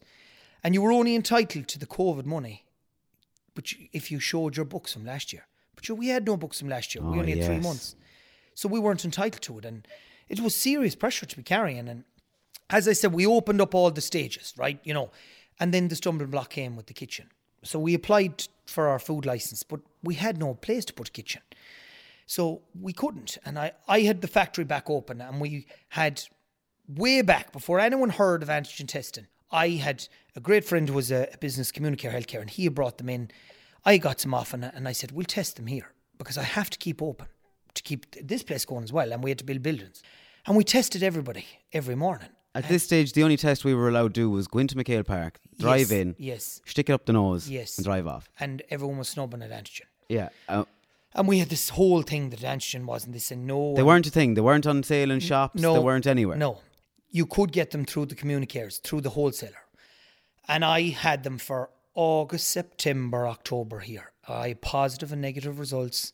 Oh, in the factory? In the factory. You were testing everyone coming in? Everyone coming in. Every day? It was at the start, when we brought everyone back, we tested for 2 or 3 days. After that, it was Mondays and Fridays. And the idea was on the Monday, you were coming back from, we'll say, the dirty the weekend. You were coming in clean. And on the Friday, we knew you were going out clean. Do you get me? Yeah. And it worked a treat. And we had the lowest rate. No one was off. And this place was running like clockwork. And I was there, why can't we do the same for the pub? The pub was sound because we were outdoor and I was happy. Well, you're saying we do the same for the pub. You're on about the customers. I was on about the customers. All right. And this was at the stage when you had to cook the food. So I was pinned. I couldn't go any further and I was going to have to close. So I rang the vintners and I said, here's my idea. And I was a member. I paid a federation. And they said, that's a good idea. Let's see how it works and we'll support it. So I rang my solicitor and he said, that's a brilliant idea. And there's nothing in the law that actually stops, the testing element. So let's paint the picture. I wasn't saying it's a free-for-all now that you're tested. You would come in, be tested by a professional. You get inside, table service, sanitise, mask. All the other things were still there. A small crowd, no mixing, family, blah, blah, blah. Traceability, your name, address, where you're from. And this was going to be for locals only. It was about our community and keeping us together and keeping us sane during COVID. We put it out that it was going for locals only. And I bought the tests and I had the testers employed and everything Who ready. was doing the tests? So we had, Communicare had helped us train Trish here, who had been doing it for 3 months. All right. Yeah. And then we advertised for medical professionals, and we got a speech therapist, and we got a nurse. What was that? What did you say there? We got a speech therapist. A speech therapist? Because their jobs had obviously been stopped. Okay. Due to COVID, and they had become testers. And then we had a nurse, and she was just qualified trainee nurse. So word got out, and it started to blow up, and the media started to ring. What's this about? What's happening? And spoke to the solicitor, and he goes, look, we're as well deal with this properly. Speak to Tommy Byrne. You have 3 people employed now to test people coming into your pub. Yes. How many people would your pub hold? At the time, we wouldn't have been able to hold any more than 30 with restrictions. So you had 3 people employed? Not full-time, part-time employment for 2 hours every day. To test potentially 30 people? Yes. Was there even 30? There was. We were taking bookings. Right. So let's wait. Okay. We didn't get too far. Right, okay. Okay, so let's it paint doesn't the sound like picture. a great business model at the minute now. No, it wasn't. And you weren't going to make huge money out of it, but it was to get the pub back, get the community back, and get us back to some normality. And if it worked to my pub, then maybe they'd roll it out. So in you came, you had to have a booking. Right, Alan's messages, the phone, I would like a booking for Eileen's. Fine, Alan, be there at 6:05. Alan comes at 6:05, so there's no one else in the testing area. Sit down, fill out this form, swabbed, test. Alan sits to one side. Barman shouts out, would you like a pint while you're waiting? Yes. Pint is left on a windowsill. Barman disappears. Alan drinks his pint. Alan, you're negative. You can now go in. Alan goes in, sits down and gets a table. Brilliant. Okay? But you couldn't leave. If you left, you had to be retested. Do you get me? Because inside was clean, outside was dirty. Do you get where I'm coming from? Yeah. Couldn't be wandering up and down the street now. I was tested earlier and come back. Right. So the media gets hold of this a day or two before we do it. All right, and we had been closed because we had in the kitchen, and we're reopening whatever date with testing this hours. Did you put this up on Facebook, say Yes. we're opening? Okay, yes. Locals only. So Tommy Martin was the first one. And I told him the story, exactly what happened. And there was, antigen isn't there, and everyone was arguing. Tommy was fair enough, and he goes, best of luck, la la la. So Tommy Martin is the local current affairs presenter. Yes, sorry. Yeah. And Tommy and me are great out buddies. All right. And then the national media gets hold of it. So the first big one was Claire Byrne. She puts me up against a doctor. And didn't tell me she was bringing on a doctor. Tommy brought you on first, did he? And then it went fucking everywhere. And that day you were on Midwest. Yes. Was there much opposition? There wasn't really. They were at the test centre in Knock Airport. But I mean, were people texting in saying you were a lunatic? Or were there they was saying... a small majority. 90% of it was brilliant. This is the solution. This is what we need. We're all depressed at home. Fair play to you. Yeah, fair play to you. Claire Byrne was different now. She had a doctor on. Didn't tell me there was going to be a doctor on. And she let me do my piece first and then said, I'd like to introduce Dr. whoever. And she gave it Wigan. And I gave it back to her. But I wasn't a doctor. And I was going off the stats I had from, the World Health Agency, Europe. I knew that this was going to tender in Ireland. And the man I was buying them off told me, but I wasn't allowed to dob him in because he had signed NDAs. So I couldn't say, well, you dicks, this is going to be all over the country. I knew it was going to happen. And after Claire Byrne, sure, every paper in the place had it, and every radio station was ringing, and the office had come into complete carnage here because they knew they were able to get me through Big Red Byrne. So we went to that evening and we opened, right? And it's at 9:00. But before that, when it had gone viral and everyone was trying to get you? Yeah. What sense was there then? What feeling? What did you think people... I was nervous because, it was all over social media. So were you reading the comments? I was for a while and I stopped because it was just tit-tat, and the people who supported antigen were supporting me and people who didn't, and they were back and over fighting among themselves in the comments. And what kind of, were people saying it was a PR stunt? Or? Yes, oh yeah, it's a PR stunt, a lot of them said. But a lot of them hadn't a fucking pub or hadn't debt, so they didn't know nothing about it. So I was there, forget about it. Right. This is a way of us getting back to making money and keeping the bank from seizing everything. So we're inside now. It's tested. It's not 9:00. Sorry. This is day one. This day one. It probably is 7:30, 8 o'clock. We're 2 hours open the stage. Superintendent walks in the door with 2 guards. The superintendent? Yes. Top dog. And that's the trump card we never expected. And that's the one we didn't plan for. A normal guard wouldn't have been able to arrest me because I hadn't really broken any law, while the superintendent is a superpower. So, yeah, the superintendent is different. He's way above the normal guard, right? I never knew that. Yeah. So the superintendent is... Superpowers. Yes. So he came in, he was off sound. And he said, you'll close. I said, I won't close. We need to come outside and talk. And I said, this is the way forward. I don't care whether it is or it isn't. You have food here tomorrow, close. I said, I'm not bringing in food. You might have said it there already. I'm getting, this is so exciting. How long were you open by the time the guards walked in the door? 3 hours. So you thought happy We're days. away with it now. There was no TV crew outside. Yeah. Everything's swinging. Yeah. Happy days. I was having a pint myself. I was in great form. Everyone was clean. Everyone was clean. They were all sitting down at different tables. There was probably 18 in the pub. Like, Can you remember, was there any negatives that night? None. Oh no, everyone was in great form. It was like we were back. You didn't have to refuse anyone? No, I didn't. There was no positive results. That's what I meant. Yeah. There was no positive result, which was great. Class. So he was sound and he said, come outside. And he said, you have to close. I'm not closing. So he said, I have to make a call. And he went off making this call. And he asked the other guards to go around taking names. And they said, oh, he's on the phone to the head boys in Dublin. They rang him to come out. He doesn't want to be here no more than the man in the moon, la, la, la, la. So he came back and he said, you have to close. I said, I'm not closing. I said, I'm telling you, this is the way forward. And the guards took the name of everyone who's in there? Yeah. Because they shouldn't have been in there? Technically. Yes. Yeah, technically. So were they shitting their pants then? They weren't. The people that were there, people that were shitting their pants were at home. The people that wanted to be stood up and counted were out. Okay. People that had balls were out. Brilliant. Okay, and they were all sound friends and family. So we had a very amicable conversation. He started taking a statement and I said, I know for a fact you're using these. The guards are using them. And he goes, I don't know whether they are, they aren't. I can't comment. You have to have food. I said, food doesn't stop COVID. You know that. This is madness. Let's think about this. And he goes, I can't comment on that. You're out in the car park having this debate. No, we're sitting in the outdoor area at the table. And he goes, just close. I said, I'm not closing. This is a point. Now, at this stage, I didn't know that he had, he was going to be able to arrest me. And I was sticking to my guns thinking they're going to have to piss off. And then he goes, I'm telling you, I'm going to have to arrest you if you don't. I said, that's sound. So he goes, anything you say will be held in whatever against you. And he goes, is there anything you want to say? I said, yes. And he goes, what? I said, Mayo for Sam. And I knew he had to write it down, and he had to write that down. And I said, I'll get my coat and we'll go. And he goes, no, we have to wait for the paddy wagon to get here. I said, why would you bring a paddy wagon on to make a scene? I'll sit into the car with you. I have in my car, I'm off duty. I brought my own car and the two boys came in a Fiesta van. I said, are you serious now that we have to wait? I said, the lads will drop me over to Castlebar. Don't go bringing over a paddy wagon. He said, I've no choice. So once you're arrested, you're their responsibility. Yeah, so the paddy wagon arrived, lovely fella. And he goes, jump in the back, open the door. And my business partner in the pub, John Cunyon, said, I'll ring the solicitor, he'll see you over there. And I sat into the paddy wagon and we'd go. Had you handcuffs? No, they were sound. Yeah. And I sat, never been in the back of it. Like it's enough for a seat and a box around you with glass, and you can see the other person in the seat. We'll say opposite you if there was one. No seatbelt or anything. And I took out my phone straight away, and I was fucking WhatsApp. And next thing, your man stopped the van and he came around, opened the door. He goes, "Have you a phone? Did anyone search you?" I said, "Oh no, sorry, I didn't know." And I handed him the phone and the keys, and he goes, "You've nothing else, and you know," because it wasn't as if I was after causing a huge row. Right? I know, yeah. So I was going back thinking, these seats, like it's a steel box. If this yoke turned over, I'd be mangled. Game over. Do you know, like, this is mental stuff. I was reinventing a seat in my head that we could sell to the paddy wagon people. So we got to Castlebar Guard Station and they were lovely and they were sound and put me into an office, wait for your solicitor.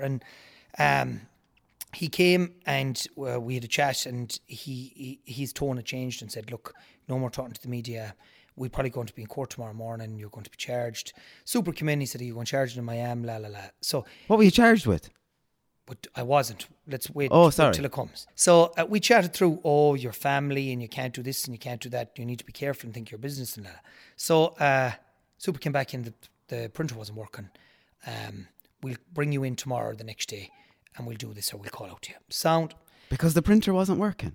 To print the charge sheet. Stop. So I went home. And is that a true story? This is all a true. The printer wasn't working. Pollocky Bill with the jam printer himself only last night. But you're sure? I only have one printer because I'm not making any money. But at Garda Station, you'd imagine there'd be 12 printers. Well, this was the story. So I got home to a very angry wife, upset wife. You know, did you know you were going to be arrested? Did you plan all this? You've made a holy fucking show of yourself. She was embarrassed. And I felt bad. And I explained, she goes, "You knew this was going to happen," or, and I didn't. I did not envisage that at all. That was never planned for. And she was upset. And I tried to be upset. So I was going to bed now at 2 or 3 in the morning, upset. And she was upset and felt that I'd let everyone down. And next morning, when I got up, I had messages from everyone. Because social media had let it out. Someone leaked it. And, there was Snapchats coming in of me wearing prison uniforms. And Photoshop jobs. Yeah, but everyone in the country ringing the office would take the phones to the line, do an interview. And I said, no, I'm not talking to anyone. So I pissed off out to Clare Island. And I've great friends out there. And I took a day just to clear the head, and surrounded by friends. And I came back and I put a statement on social media to say, I apologise for anyone I let down. I apologise for wasting the guards' time. I didn't think it would come to this. I totally didn't understand how unresourced they were, because there was only 2 guards in Clamars that night, and one of them had to come and get me. And he was telling me this on the way over, and I said, like, you know, that's one shocking thing that I've learned from this. And I said, but this isn't the country that I believe in, and it's probably there, you'll find it somewhere. Anyways, I hit share, and that was going to be my last piece on it. I wasn't going to talk about it again. And that went viral, and papers shared it that Byrne has made a statement, and and 99% of everyone was there, fair play to you, blah, blah, blah. So 3 months later, 2 months later, I think it was February, it's announced that antigen testing has been posted out to everyone's fucking house. Hang on, before we go to that, did you do any interviews? No, I didn't speak to anyone. No one? No one. And it was hard at the time because you wanted to fight your corner and tell your piece, and I said, silence will be the best thing. So for months now, everyone just said that fucking Egypt was arrested. And he's for the birds. He was trying to be the big man. Yeah. And then look where it got him. It's announced on the news some evening, and my phone is hopping. Everyone in the place, you were right, now you should ring Claire Byrne and tell her to Gavin, you know, get her to bring you back on, la la la la la. And the main man, my good friend Tommy Marden, messaged, you'll come on in the morning. I said, I will. And that was going to be the only interview I was going to do. That was it. So we went on, and, you know, we talked about what happened and where it was, and do you feel vindicated was the big question. And I said, look, someone had to be the person to stand up. Someone had to say this is fucking madness. And if someone had to take the fall, I was willing to take it. I do apologise for what happened. It wasn't a nice place for my wife. The internet is written in ink, not in pencil. You Google my name now, that's what comes to the top. It's not the man that employed all these people or gave money to charity or built houses. It's the man that was arrested. And I said, you know, I had to do it. Like the day after it happened to me, I don't know if you remember, a teacher in Clamars closed a school. Yes. And the government went nuts. Yes. Who the fuck was he to close the school? And there was a big outbreak in that school, wasn't there? But the man was right, because students were out, teachers were out. If there was testing, that wouldn't have got that far. Yeah. So they were falling out with me for testing, and they were falling out with him for closing the school to stop the spread of COVID. It was the iron fist, like, you know, and nobody makes decisions, only us. And I was delighted, yes, that COVID was, or that antigen testing was out there. And let's all face it, antigen testing played a key part from then on and helped us get back to normality, and still does help us. So let's forward, and no one has been told this next part, by the way. You're getting exclusive on this. We forward on a year.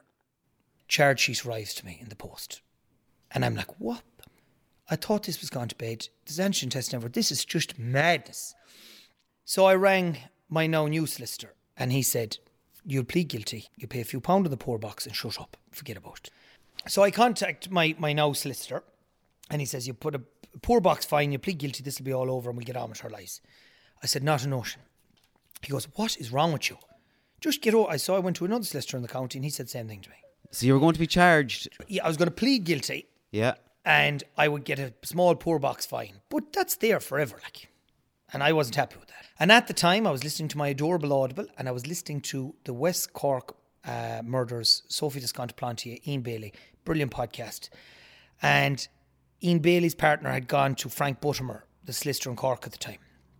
And Frank Buttimer was the only one willing to take on the case, and Frank Buttimer took on the state and bet them and showed that there was no evidence and whatever. Now, I'm not saying Bailey was guilty or innocent. I'm only saying Frank Buttimer had the balls to take it on. So I thought, I need a fucking Frank Buttimer. So I rang Frank Buttimer's office. Oh, go on. And the secretary took my name. And that night then at, I don't know, it was about 10 o'clock. I was upstairs getting changed, maybe 9 o'clock. This mobile number, don't know. Hello, Donal, Frank Buttimer here. I said, Frank, thank you very much for my call. He goes, you're cracked. And he was laughing. He said, I'd read about you, you know, I haven't a notion to come to Mayo. I've never fucking been to Mayo. He said, I'm a busy man in Cork. I have cases everywhere. I said, Frank, who can represent me? I said, because this whole place down here is just all go guilty, go guilty. He said, I'll send you 3 people's names, pick the one you want. So he sent me 3 names, and the one that stood out the most was Michael Staines. Now, Michael Staines is a famous solicitor in Dublin. He would have represented Shawnee Fitz, the banker, Conor McGregor. Did you Google these 3 names? I did, yeah. And I also rang a friend of mine who was a barrister in Dublin, and he said, Michael Staines, your man. And very reputable. Rang Michael Staines' office, says, you need to pay €350, come up here. Sat down with a girl in the office. She took down my statement. He'll be on to you if he's going to take in the case. So you pay $350 just to be considered? Just to be, yeah, because obviously you're wasting, they're busy people, you're wasting their time. Still though, it's a week's wages. So, got back to me, Michael Staines like to see you, so up I went, and it's right behind the forecourt. It's not very fancy or anything, and in I went, and a big, tall, thin man, Dublin jerseys in the wall, big, he managed Dublin Miners, and he's big J man. Anyways, we start talking first. His parents are originally from Newport, and we hit it off on a good note. So he goes, why are you here? So I start with my story. He goes, I don't want to hear that. Why are you here? I said, because I'm fucking innocent. And he goes, that's all I want to hear. We'll be in touch, la la la. So he was back in touch. He said, we're going to go to court and we're going to ask for a full disclosure. All the information of what happened that night and all the Gardaí information. Sound. So we went to court, Rory, his nephew, myself and Casper. And at this stage then, word is out. Byrne is a big dog. He means business, la la la la. So I rang the super and told him what I was going to do. Now, I didn't tell him who my solicitor was. He goes, you're entitled to do that, 100%. Me and you aren't going to fall out. He said, I didn't object to your bar licence. I didn't object to your gun licence because I have a gun and they're up for renewal every year. There's no problem, Donal. We know, you know, you're a good guy and you're entitled to do what you're doing. So, good relationship there. Anyways, in we go. Of course, everyone sees he's there and the judge goes, oh, welcome down from Dublin, Mr. Staines. And he goes, I want full disclosure and we're pleading innocent or whatever. And so she granted 6 weeks, we'd have all the documents from the guards. 6 weeks later, no documents. So he rings me week 7. He goes, I've been good. I've given them a week. I'm going to give them one more week. And if it isn't in, we're going for strict out. So the day before it was strict out time, the documents were given. And he said, there's as much paperwork here as a murder trial. So they killed us with paperwork. So he went through it all anyways, and we got witnesses together and with statements, and we wrote everything out, how it happened, and my ID, the plans, newspaper cutouts, all this stuff. So we practiced, and gung-ho, Castlebar, COVID special was set where anyone that had done anything wrong in COVID was in court. So whether you had a house party or went outside the 10 kilometre limit, you were in court. You know when you said there that they bombarded you in paperwork? Mm-hmm.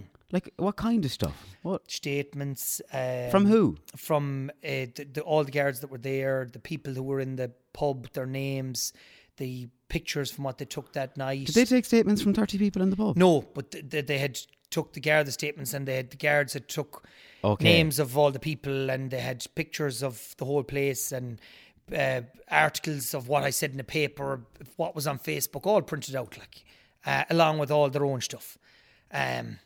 It sounds to me like they were just creating stuff for the crack, really. Well, it was to kill you with paper, to know that they meant business, like. And I still felt that this is madness. And so we had... Because I'm only thinking in my head, who's the poor person that had to put all that time into collating all these Facebook posts? And it's a waste of Garda time. And let's go back now. It's a guard that does that. But it's not the Garda's fault now. Let's go back. This is the DPP's fault.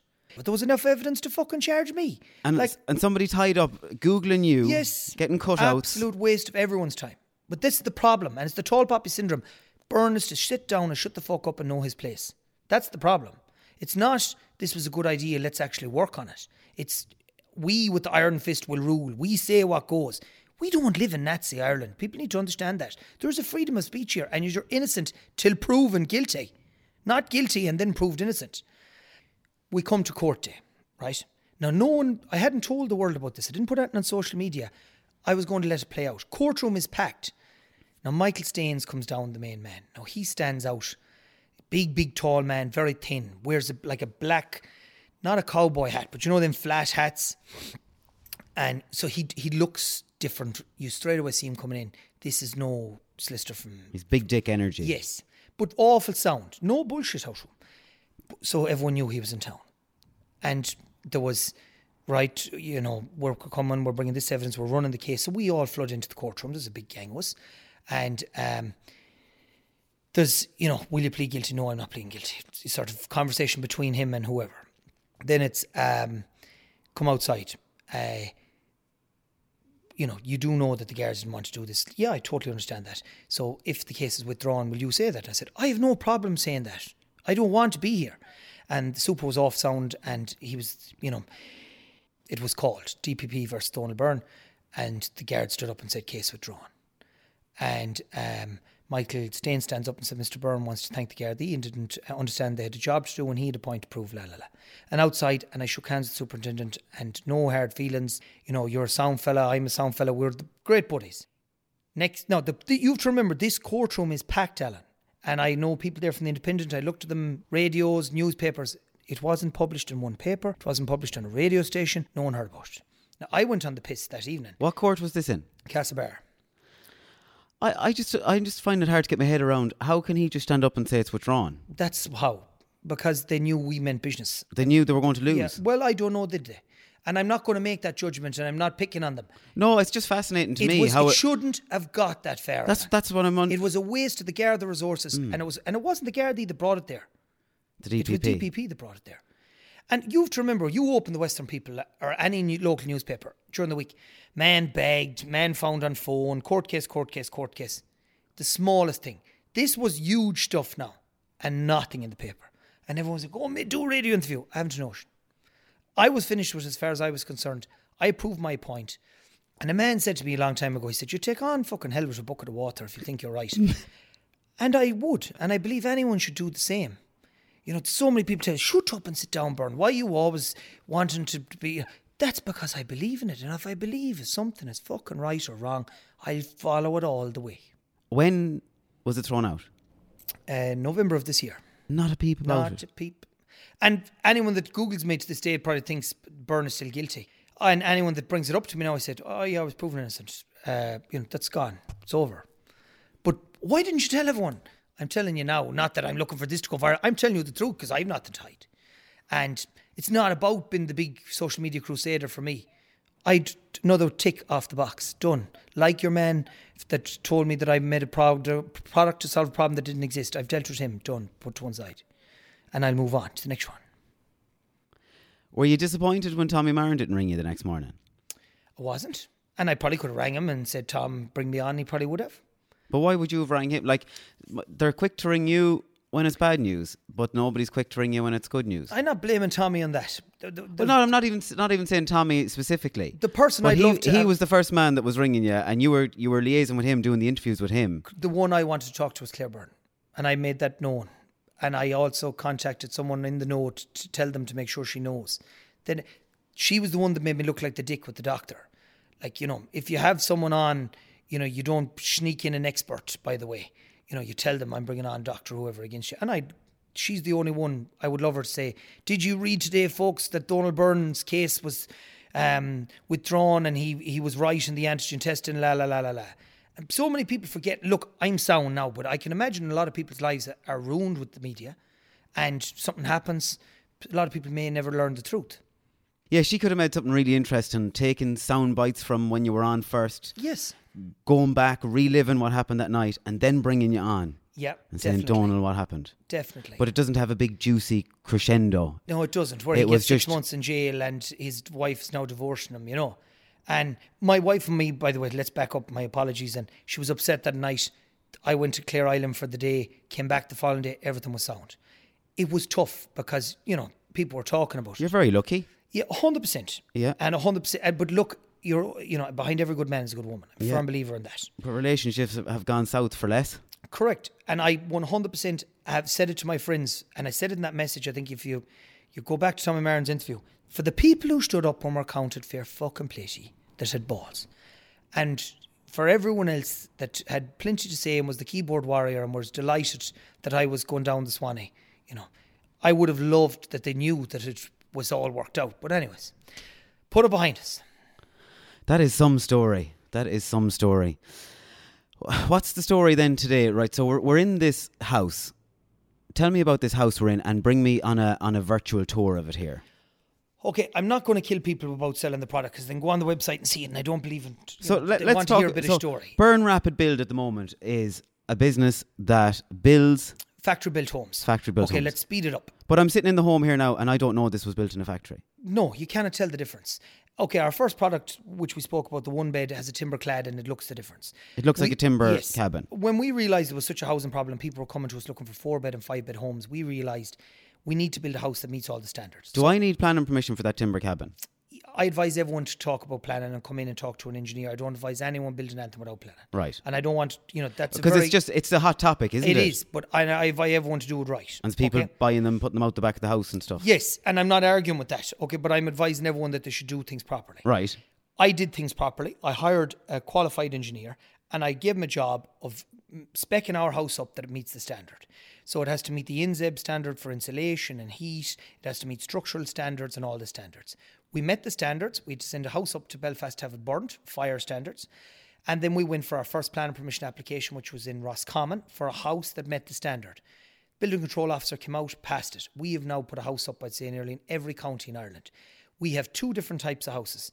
One that meets all the standards that you can get a mortgage on, which are sitting in now. There is no difference. Plastered inside is plastered outside. You cannot tell the difference. Bar it's going to be built in 6 to 8 weeks. It's built in a factory. Where do we come with that? You don't get block layers anymore in Young Bucks. You don't get plasters anymore in Young Bucks. They're not doing them wet trades. They're not sexy. They're not the nice jobs. Inside in a factory, environmentally controlled, you can build a house and then it's less time on site. This climate is too wet in this country to be building houses the way we build them. And the costs are gone too expensive. We're €158 a square foot. To build a house out of blocks of mortar is about 2 to 220 a square foot. There's a huge saving there, 50 to 70 euros a square foot.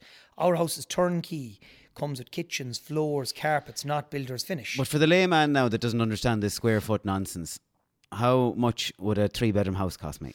Okay, a good friend of mine built a house when he moved into it there before the Christmas. His house was 2,100 and something square foot. I remember pricing him at the time and I was coming in about 220.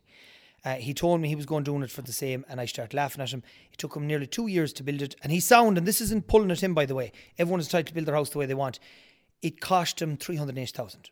And how many bedrooms were in that? 4 bed, and I priced it at 220. 380 versus 220. Yeah. Turnkey. No, yeah. And now he went over spec on some stuff that he wanted, right? But generally we're about 100 grand cheaper. And that's because there's less labour in it, all right? There's no slow, wet trades in it. You're not waiting for the weather to pass. And there's less carbon footprint. There's far less carbon footprint. Concrete has that word and is the dirty word at the moment. And look at the pyrite problems. These buildings come with a structural guarantee. We meet the American standard for snow and wind, which is 70% greater than Ireland. Because the big thing everyone has is, it'll blow away. It won't. We're giving you the warranty, the guarantee. I have houses out in Achill Island, Inish, Turk. What is the warranty? You get a 25-year structural warranty. The people that are pyrite, what warranty of them? None. And I won't even go into that. And that's an awful scenario that I feel so sorry for those people. But modern methods of construction, that's the way the world needs to go. Going to tell you a quick story. I was lucky to be part of an Enterprise Ireland trip to America, and they were bringing us to places that wanted us to open businesses. So we were brought to a place called Saratoga. It's a famous race course in New York State, and they were bringing us to big warehouses. Throw money at you to set up a business here. Why would I want to set up business in Saratoga? Come down and you see our school. Oh, great, go and see the school. So I togged along, didn't realise what was about to happen. So we went to 2 schools, side by side. Trade school, secondary school. Everybody in first year, second year, third year goes to trade school for the first half of the day from till 12 o'clock. And in the trade school was unbelievable. Diggers outside, dumpers, cement mixers, blocks, bricks, inside cars, up and lifts, diagnostics, plumbing, wiring. It was class. And then when they get to third year, they make the decision, am I going academia or am I going trade? And if they go to academia, they've still learned the basics. They can wire a plug, they can hang a door, they know how to drive a digger, all these little bits. And then if they go down academia, they just go back into school and plough on. We're too books orientated or third level orientated in this country. It is madness. The Irish were known for building the world. England, the tunnels, Australia, America, all these things. We're not builders anymore. We're techs, and we've young people with nice fancy white shoes that cannot fucking wire a plug, or they. As I look down at my white shoes. Sorry, go on. I didn't mean to pick in your shoes. But you know what I mean? They're not hands-on. Like, you should be able to change the oil in your own car. You should be able to hang a shelf. You should be able to do these things even though you're a computer tech wizard.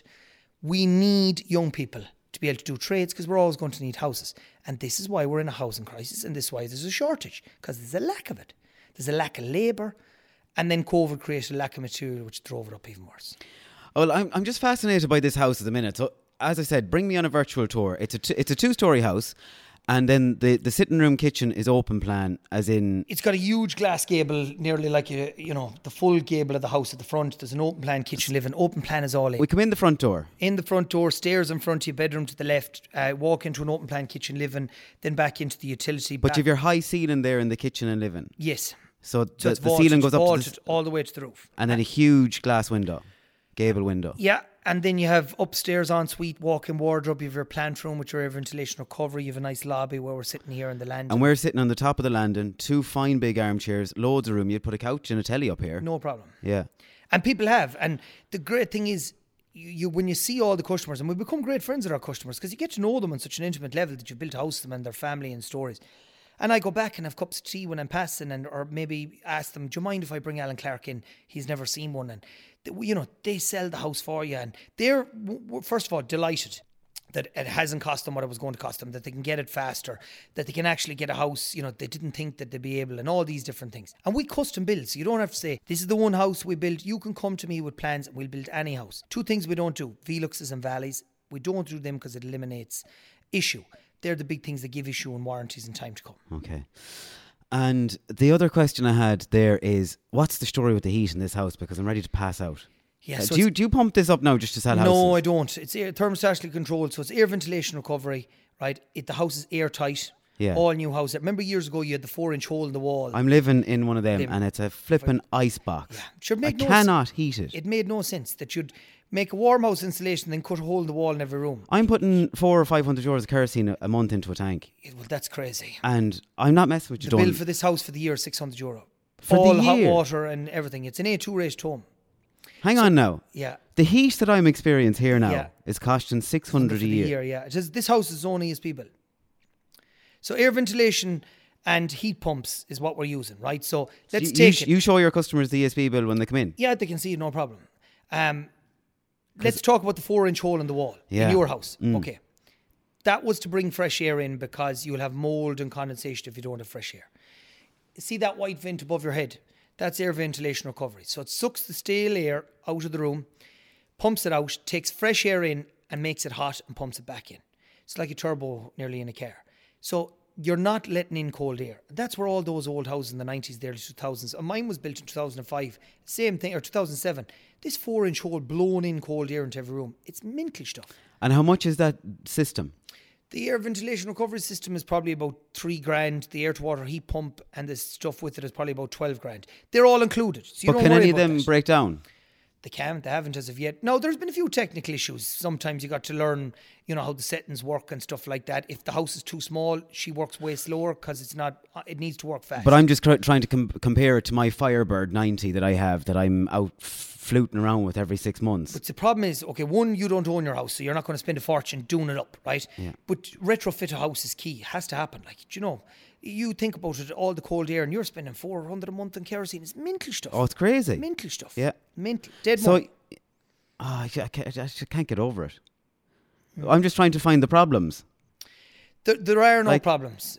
As from what it's easy for you to say you're building the houses, but what's the cons? There's no cons. If people turn off the air ventilation recovery, you've turned off the fresh air coming in, you will see condensation in the windows. They may ring, turn it back on, stop, turn it off. Just leave everything as it is. It's all thermostatically controlled. Don't be fiddling with it. An odd electrical appliance may give an issue. They're on a warranty. We just change them. But there has been no huge call out. There has been no huge drama. Why would you change an electrical appliance? Because we give a warranty on it. So if there's a warranty on the appliance of 24 months, if it's gone, you get it. Oh, well, you're talking turnkey like a washing machine. Yeah. So we have a deal with Harvey Norman. So you can have full turnkey if you want with furniture from Cass Furniture, appliances from Harvey Norman. No you just bring your clothes. That's it. And walk in. Yeah. And then if the washing machine breaks down, they ring you and you have to go slobbering. But no, Harvey Norman will have the warranty and they'll send out a new warranty. That's some service. But look, today I had a call out to the Hudson Bay. We've built units to them. I think we had somebody there within, 2 hours. It was a 2-minute thing where there was a small leak under a toilet. He put the spanner on it, new bit of tape, and away we go. It's great that people know that. I get WhatsApps to my own phone. They don't just ring the office. If they know me personally, Donal, there's a door here that's stuck a bit sound. Send someone down to adjust it. They're all minor, tiny things. So when I'm, say, project managing this build, I'm doing it in an office with you. Yes. I'm not doing it out on site. No, now the foreman on site, each site is going to have a foreman for different stages, and he'll be our point of contact there, and the customer can liaise with him as well. But we've great staff, like they're unreal. We'd get lovely text messages and letters. You were a pleasure to be with the lads were lovely. They might name 2 or 3 individuals in particular that might have done something in their mother's house across the road, and lots of little bits. I cannot praise my staff enough. I have men that are with me since the day I started, and we homegrown them. Like, every good business has to have good staff. If I walk in now and I say to the bank I want a mortgage and I'm going buying a B&B home, is it the same as any other home? It isn't with the bank you go to. So at the moment, EBS, TSB and the credit union are the best. And everyone goes, oh, but the credit union don't lend. The credit union lend up to 400,000. And Kieran will say in Clamar's credit union, I have got him to lend money to people in Youghal, Laois. You don't have to be from the area. This whole thing of you have to have an account. You will have to open one. But they're the 3 fastest. AIB and Bank of Ireland are very slow to the market. I'm not afraid to name them and shame them. They had this whole myth that if you default on the mortgage that you'd take it down and move away with it. Will you stop, man? You see this house, taking this house apart to take weeks. You know, this is very much here permanently. Now, if you wanted to, you could bring us back and we could spend 6 weeks doing that, or 4 weeks. But we're not going doing that. And it's...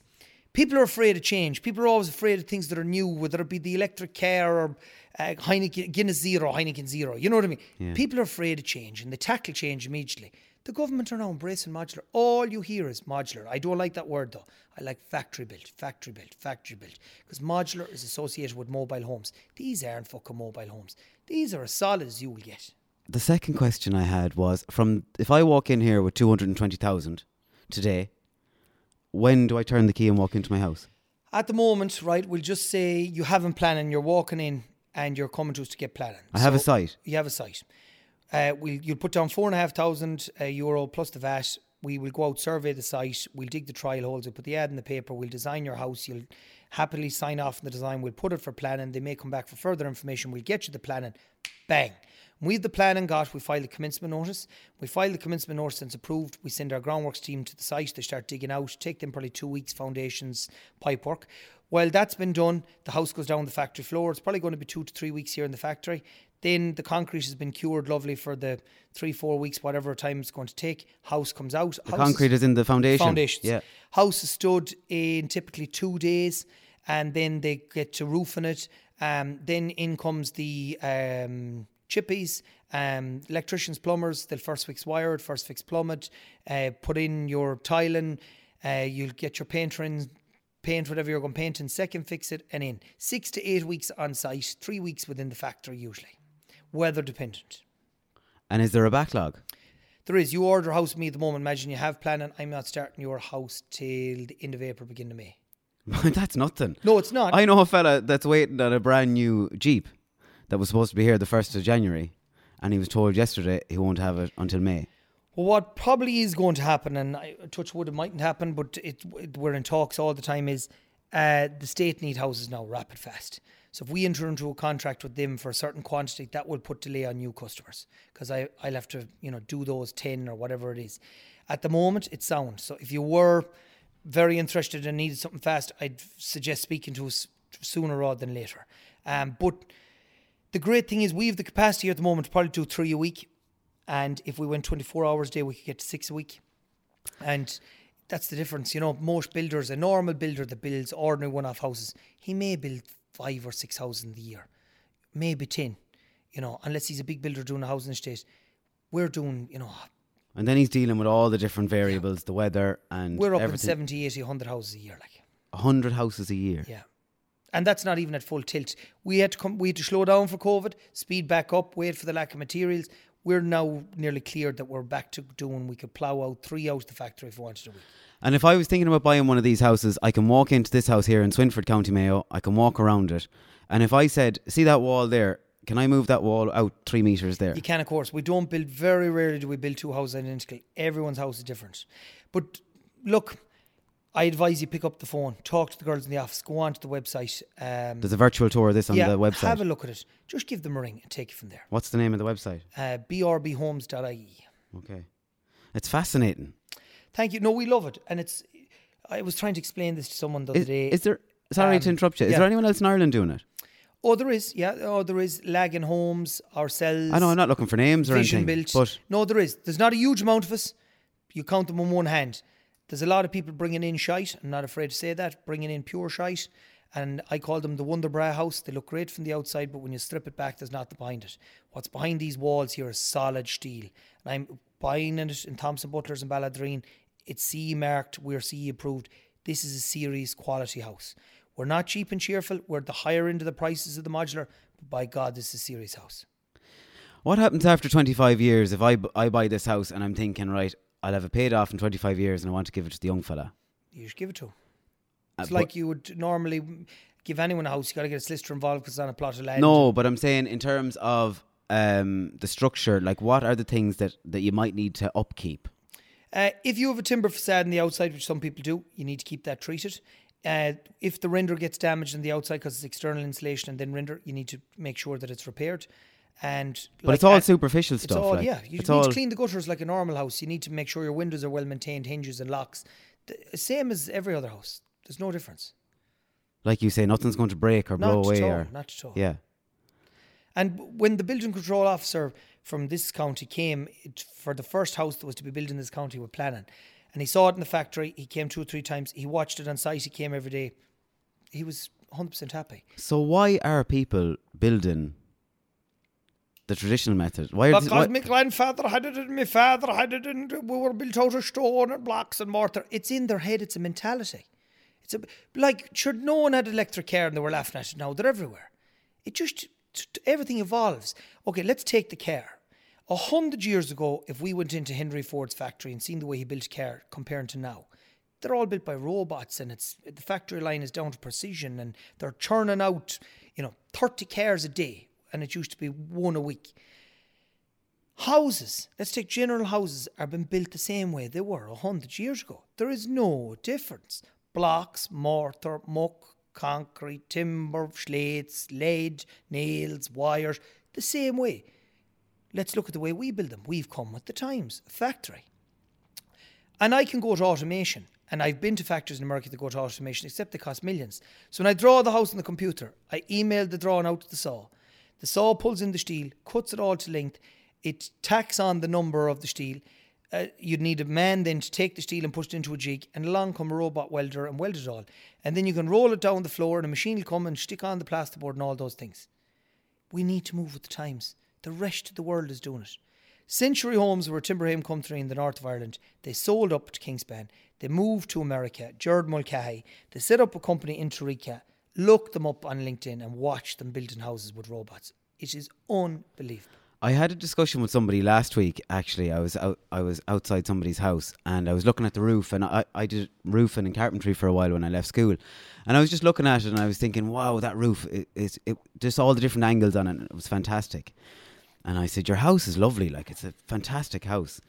And he was telling me he built it 9 years ago and the bricklayer broke his heart, where I think it was 1 or 2 blocks short. So in the roof then, when you're taking a piss, you're nearly hitting your head off the roof. Little things like that. Then he said there was blocks, there was one wall that wasn't straight. That's something that just cannot happen. Can't. So the computer automatically will know heights inside, and it'll, you can take the little man and move him around to give you your heights and whatever. You can't have any leveling issues here. The walls are all perfectly straight. You cannot. So it'd be a dream for somebody to come in, even wallpapering or anything. It's the way construction should be. My God almighty. Fail safe. Like when you think back on, look at it, pissing rain out there now, and a poor buck with a wheelbarrow full of concrete, and he's after putting up a few blocks, and the rain is hitting them and it blowing them to one side, and propping gables, and misery and misfortune, and pulling and dragging, and now damp and blight, as Pat Short would say. Disaster. We need to come away from it. Sexy eyes construction that a young buck knows he can show up in his sexy fucking Snickers and his measuring tape, and he's all business within the factory. He can get into his car as clean as he got out with in the morning, and have a nice car, not a special van covered in mortar and shite. That we move with the times. The lean process of manufacturing, like what Toyota do, the factory line. What's the future for BRB? Multiples, large housing estates. Is this as big as you can make them, 2-story? No, not at all. We can keep going and going and going. I haven't gone to 3 stories. I don't want to go into apartments and anything like that. And I'll tell you why, because I hate the city. When I pass the toll bridge in Dublin, I feel like getting sick. I love the countryside. I have never an interest working in the city. Bear going to an odd show or a football match. I don't want to be in the city. I'm a countryman through and through, and anyone that hates me for it, fuck them. No way. I don't want apartments. A couple of quick questions for you. So, are you happy at the moment? Are you happy? I'm totally at peace. Very grateful for all I have. I have this gratefulness thing in Tara's diary that I write down every day. Anyone that doesn't have it, a life compass. And you write down your gratitude log. Every morning I write down how so grateful I am for a happy and healthy family. And then there'll be 3 different things every day. I think this morning was a customer's name who sent me a lovely note and was very nice. The other thing was the Turin were in the All-Ireland final this week. I was offered tickets. The whole country, I think, our county has been offered tickets. Are you going? I am going. Can't wait. Big fan, big advocate of Turin and hurling for years. Been a sponsor. You have the flags on the car there as well. I have. I'm real advocate for East Mayo and our own club, Bahamore and Turin. And I always ask people this question: Do you remember your lowest point? Do you remember that one? Is there one time that you look back on and you use that as a prop to keep her lit? Yeah, definitely. Okay, let's try and take 2 examples that I've already spoken about that I'm not going into a story. That once when I was having the pint and my wife came in and told me I got the job, I would have been at a low time then. We'd lost all the music at the music festival. I'd let the lads down. I had a shitty job. I'd lost the company. That was a low point. That was a changing point over an email interview that totally changed the course of my life. That time when I lost the sale at the airport and I really thought I was fucked, that I couldn't get out of it, and I met Tara at the bank. Those are the 2 points, and I suppose I would never give up. But the big thing, and we do it here with staff, my door is always open as one. I have a thing that you can entitled to go and see and speak to somebody for any office member here. It's so important that people talk to people. People throw that out willy-nilly, though, like my door is always open. Okay, no, mine is. I have sat down and I have drove staff that were here to a lady, a therapist, that we offer 3 free counselling sessions per person. And what happened was, and fuck me, I've your head bushed here. You don't? We were working the biggest construction site in Europe, Hinkley Point Nuclear Power Station in England. And we were working for Balfour Beatty. We got all these modular buildings. We signed a contract, and one of the things you had to have was a drug policy and drink policy, which I didn't have. And we wrote one and fucked it in a drawer and never saw it again. I dropped the lads to Dublin Airport. I got back here at 8-9 in the morning. Phone rang. The lad after here testing positive for cocaine. You need to get him removed off the construction site. He's now been put out. And he rang me. I'm so sorry. I said, get a flight home. I'm not paying for it. Get into my fucking office. So he landed the next day with the head down. And he was a lovely fella, by the way. And I said, what the fuck? And he goes, I'm sorry, I fucked up. I said, sit down. We talk. Like I said, I am not a prune, and I understand there's drugs out there, and I understand people take a drink, and I have never, by the way, taken a drug in my life, but I have no problem with people that are smoking hash or whatever they're doing. And I said, have you a problem? He said, I have. He said, I'm totally addicted to cocaine. I'm spending most of my wages on it, and I just live for the Friday and whatever. I have nothing left in one day. And I said, I get you help. He said, but look, I'm off the road for driving. I said, I don't give a fuck. I'll drive you over to it. You've more for doing than driving me. So I rang your one in Ballinage. It's not Tara, by the way. It's a proper counsellor for addiction and whatever. Tara had recommended her. I explained to her my situation and that I wanted to sign up this lad. No problem. So it was a Friday evening and it used to be at 6 o'clock. We finished work at the same time, so I'd make sure on a Friday he was here, that he wasn't on the road. Drop him over and leave him off. I go and get the car washed, get a few bits. I hadn't told anyone about it. No, my wife knew. And he was very thankful, and we'd be chatting coming home, and he went back playing soccer, and his life started to turn around, and it didn't have a full happy ending, and as in it reoccurred, and we parted ways. But I introduced it across the board, that it was there for anyone that wanted to go. You don't have to tell me you're going. You just ring her, and you say, I work for Big Red Byrne. And she'll know if you've been there before. You're entitled to 3 free sessions. She sends me the invoice and I pay it. And we bought drug kits and we done a random test and 2 lads failed. And I realised this is a fucking serious problem in East Mayo. And I couldn't be sending lads back, you see, to Hinkley that were going to test positive. How did you test them? It's urine. It's urine. No, but I mean, if I'm working for you now and you come in... You have to sign a drugs policy. You have no choice but sign up to it. You sign that before you get the job? Yeah. And Balfour Beatty insisted on it. So if I sent another lad back and a subby we had tested positive and I couldn't do anything with him because he was going over just to do a service for us, and they rang me and said, this man is after testing positive.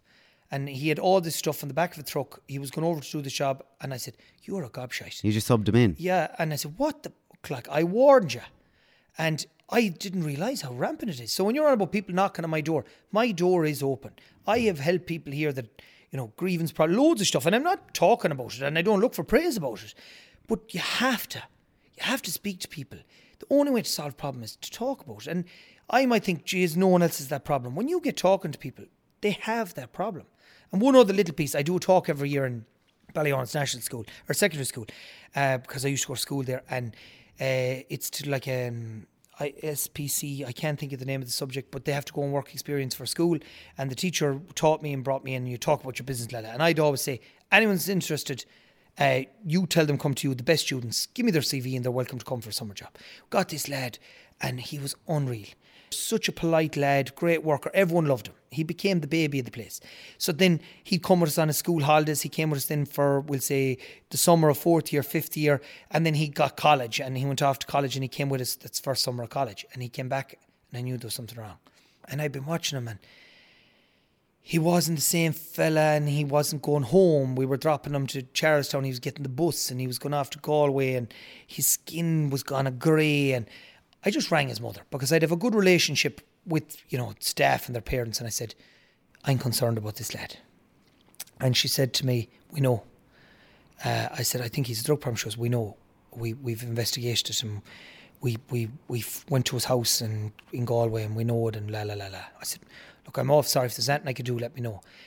So he dropped out of college, and he a whole load of things went wrong. And since I've heard maybe things are back in the straight and narrow, but that was the most perfect boy you ever seen. That lad would come to my house the weekends, help me at the lawn. Jack was only small. He'd be carrying him around. He was from the west of Ireland. He went to the Big Smoke, and he got living in a house with a buck that was taking the gear, and he started taking it. The wants, the sound, but he ended up with a serious fucking problem.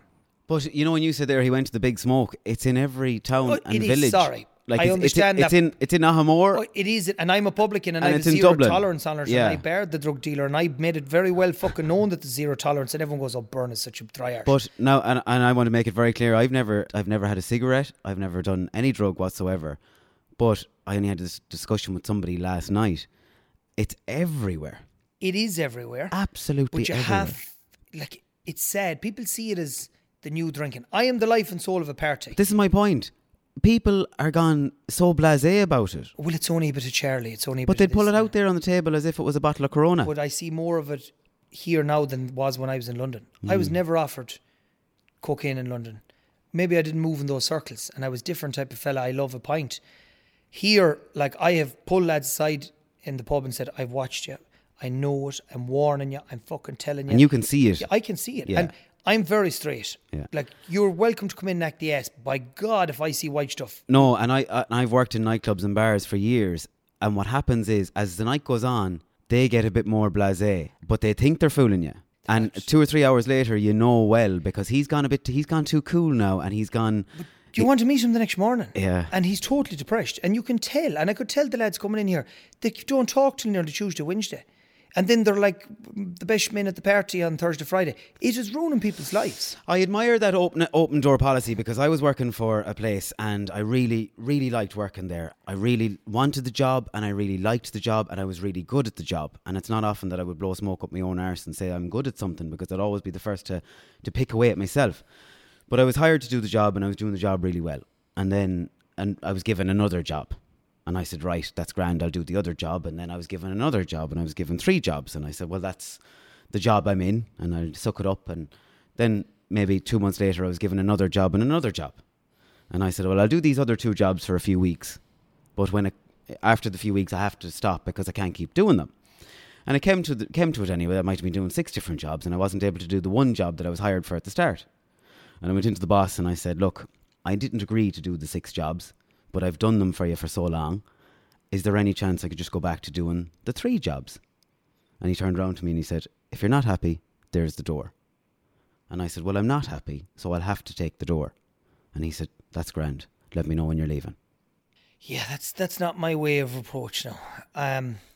But it's horrific. Like it's horrific to think that happens out there. But that's old school. That's old school. Like, you know. But it's the person who done it. I don't know who they are, but I'm guessing they're way older than me. Yeah. I was in London and seeing how young managers from New Zealand, Australia, America treat people and hire people. And we have a team meeting here monthly, okay? And everyone stands around. Doesn't matter whether you sweep the floors or you're the top dog. Everyone is there. And I go through the agenda, what's happening, where we're going, what we're doing, what I think is going to happen this month, any items on it, about our football team, whatever. Right. Anything they want to bring up. Before the meeting, anything you want to add to the agenda. After the meeting, I totally understand somebody mightn't have a question here. Come to me afterwards. And people come in afterwards. You know, they might wait till the next day so no one sees them come in. And they might have brilliant suggestions. One man came to me and he said, you know, we used to work in the summertime from 7 till 5. And then in the winter time, we do 6 till 8 because the daylight. Sorry, 8 till 6 because the daylight hours. And then he goes, why don't we just do 1 hour throughout the year, that is, what we work now, 7 to 4:30, all year round. And I said, no problem, put to a vote. Went to the next meeting, vote passed. And then I said to them, right, I cannot afford to give a pay rise last year with COVID because material has gone up. But what I am willing to do is we will now finish early on a Friday if no one takes the piss during the week. Is everyone happy with that? Yeah. So it used to be 3, right? And now it's 2. And I have promised if no one takes the piss and we get to the time change, it'll be 1. And everyone gets a chance. Well, I'm not happy with whatever. It cannot be ruled with iron fist like the DPP or the government. It cannot be. Everyone will fuck off. No one will want to work for you. I have people that worked here, left, came back. And it is brilliant to say, well, I can name 4 people that fucked off and the grass is not always green on the other side they came back. And I don't come back and when they come back say, I fucking told you, I'm delighted to have you back. Now you're starting lower. It's come back the way you were. Yeah. We're delighted to have you back.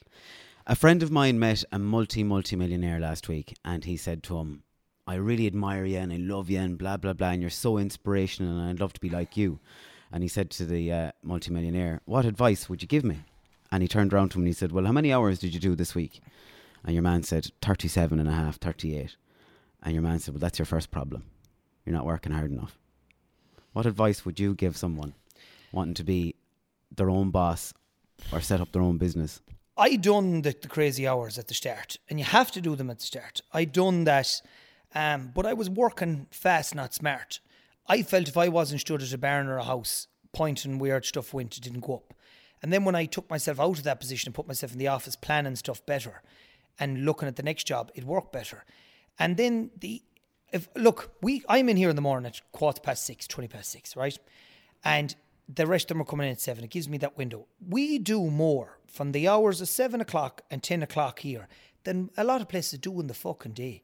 The phones aren't ringing. Everyone is here. It's dark. There's nowhere. They're working away.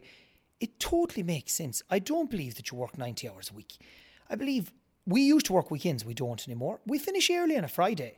People are saying, you need to get every hour out and work them till 6 o'clock on a Friday. What the fuck is wrong with you? No, they appreciate me. They appreciate that. They could easily sit in the van on site till 6 o'clock if they wanted and take the piss. If you'd done that, they embrace that you're looking after them. Like 100%, if you are sound, they will be sound. I don't believe in that 90-hour week. Family time. I make sure Sunday we go for dinner. I make sure the Christmas that we're all here closed for 2 weeks, everyone gets time off. It's awful important you have downtime. I believe for the mental health, the gym, and, you know, whether it's going to Tara, that you take that me time. Even if it's only fucking off to Clare Island for the day like I do. And I could randomly do that at any stage. Just hit the car. Carol, what time's the next boat? Gone. That day recharges your battery. So I think that multimillionaire is wrong. Now, I'm not a multimillionaire. As I did say to everyone, I start off with nothing, I've most to it left. You know, bollocks. I can't be the one saying I'm great, but I wouldn't believe in doing that. And if I died in the morning, a good friend of mine had a heart attack a few weeks ago and the poor man has gone to God. And I was coming home from that funeral, scratching my head thinking, you know, have I regrets? And I want that if I die tomorrow morning, that I have no regrets. That I fell asleep and gave my wife a kiss, told her I loved her, held her hand, that I came home and I lifted up my children, that I made the dinner, I made the effort, I was sound to the lads at work, I wasn't roaring and shouting, that I left sound. And that no one is going to say, good enough, that cunt in life, he's gone. Donal, it's been really interesting. Thanks a million. And thanks for being so honest, because, and this is another thing I say, as well as saying I talk to people that I admire, it's very hard to find people that are so honest and say it as it is and not afraid to say it as it is. No, I'm not. And it goes against me some of the time. And my poor wife just said to me, you can't say that. Everyone knows me as it is now. And I'll say it as it is. And if they don't like it, fuck the begrudgers. I'm a firm believer of just have the clean conscience. And if it ain't right, say it. You were very clear with me as well that you didn't want this podcast to be an ad. But 60 seconds, why should I buy a BRB home? Cost effective, fuel effective, environmentally effective, far cheaper. You're not going to have the long build time. And because we're great, we should get both the parachutes. Donal Byrne, thanks a million. Gurmil Magat, remember it's Féidir Linn. Planning for your next trip? Elevate your travel style with Quince. Quince has all the jet-setting essentials you'll want for your next getaway, like European linen, premium luggage options, buttery soft Italian leather bags, and so much more. And it's all priced at 50 to 80% less than similar brands. Plus, Quince only works with factories that use safe and ethical manufacturing practices. Pack your bags with high-quality essentials you'll be wearing for vacations to come with Quince. Go to quince.com/trip for free shipping and 365-day returns. Even when we're on a budget, we still deserve nice things. Quince is a place to scoop up stunning high-end goods for 50 to 80% less than similar brands. They have buttery soft cashmere sweaters starting at $50, luxurious Italian leather bags, and so much more. Plus, Quince only works with factories that use safe, ethical, and responsible manufacturing. Get the high-end goods you'll love without the high price tag with Quince. Go to quince.com/style for free shipping and 365-day returns. The Big News Coming Soon podcast is proudly sponsored by BRB Homes. BRB Homes is Ireland's #1 award-winning manufacturer of factory-built homes. We take your home from start to finish. Our homes are A-rated and meet planning regulations. We build to your requirements and your budget. The cost includes your home being turnkey and our chartered engineers' fees. Please get in touch for reviewing of our show homes, a brochure, or for more information. Let BRB Homes take the stress out of your build. Check out brbhomes.ie.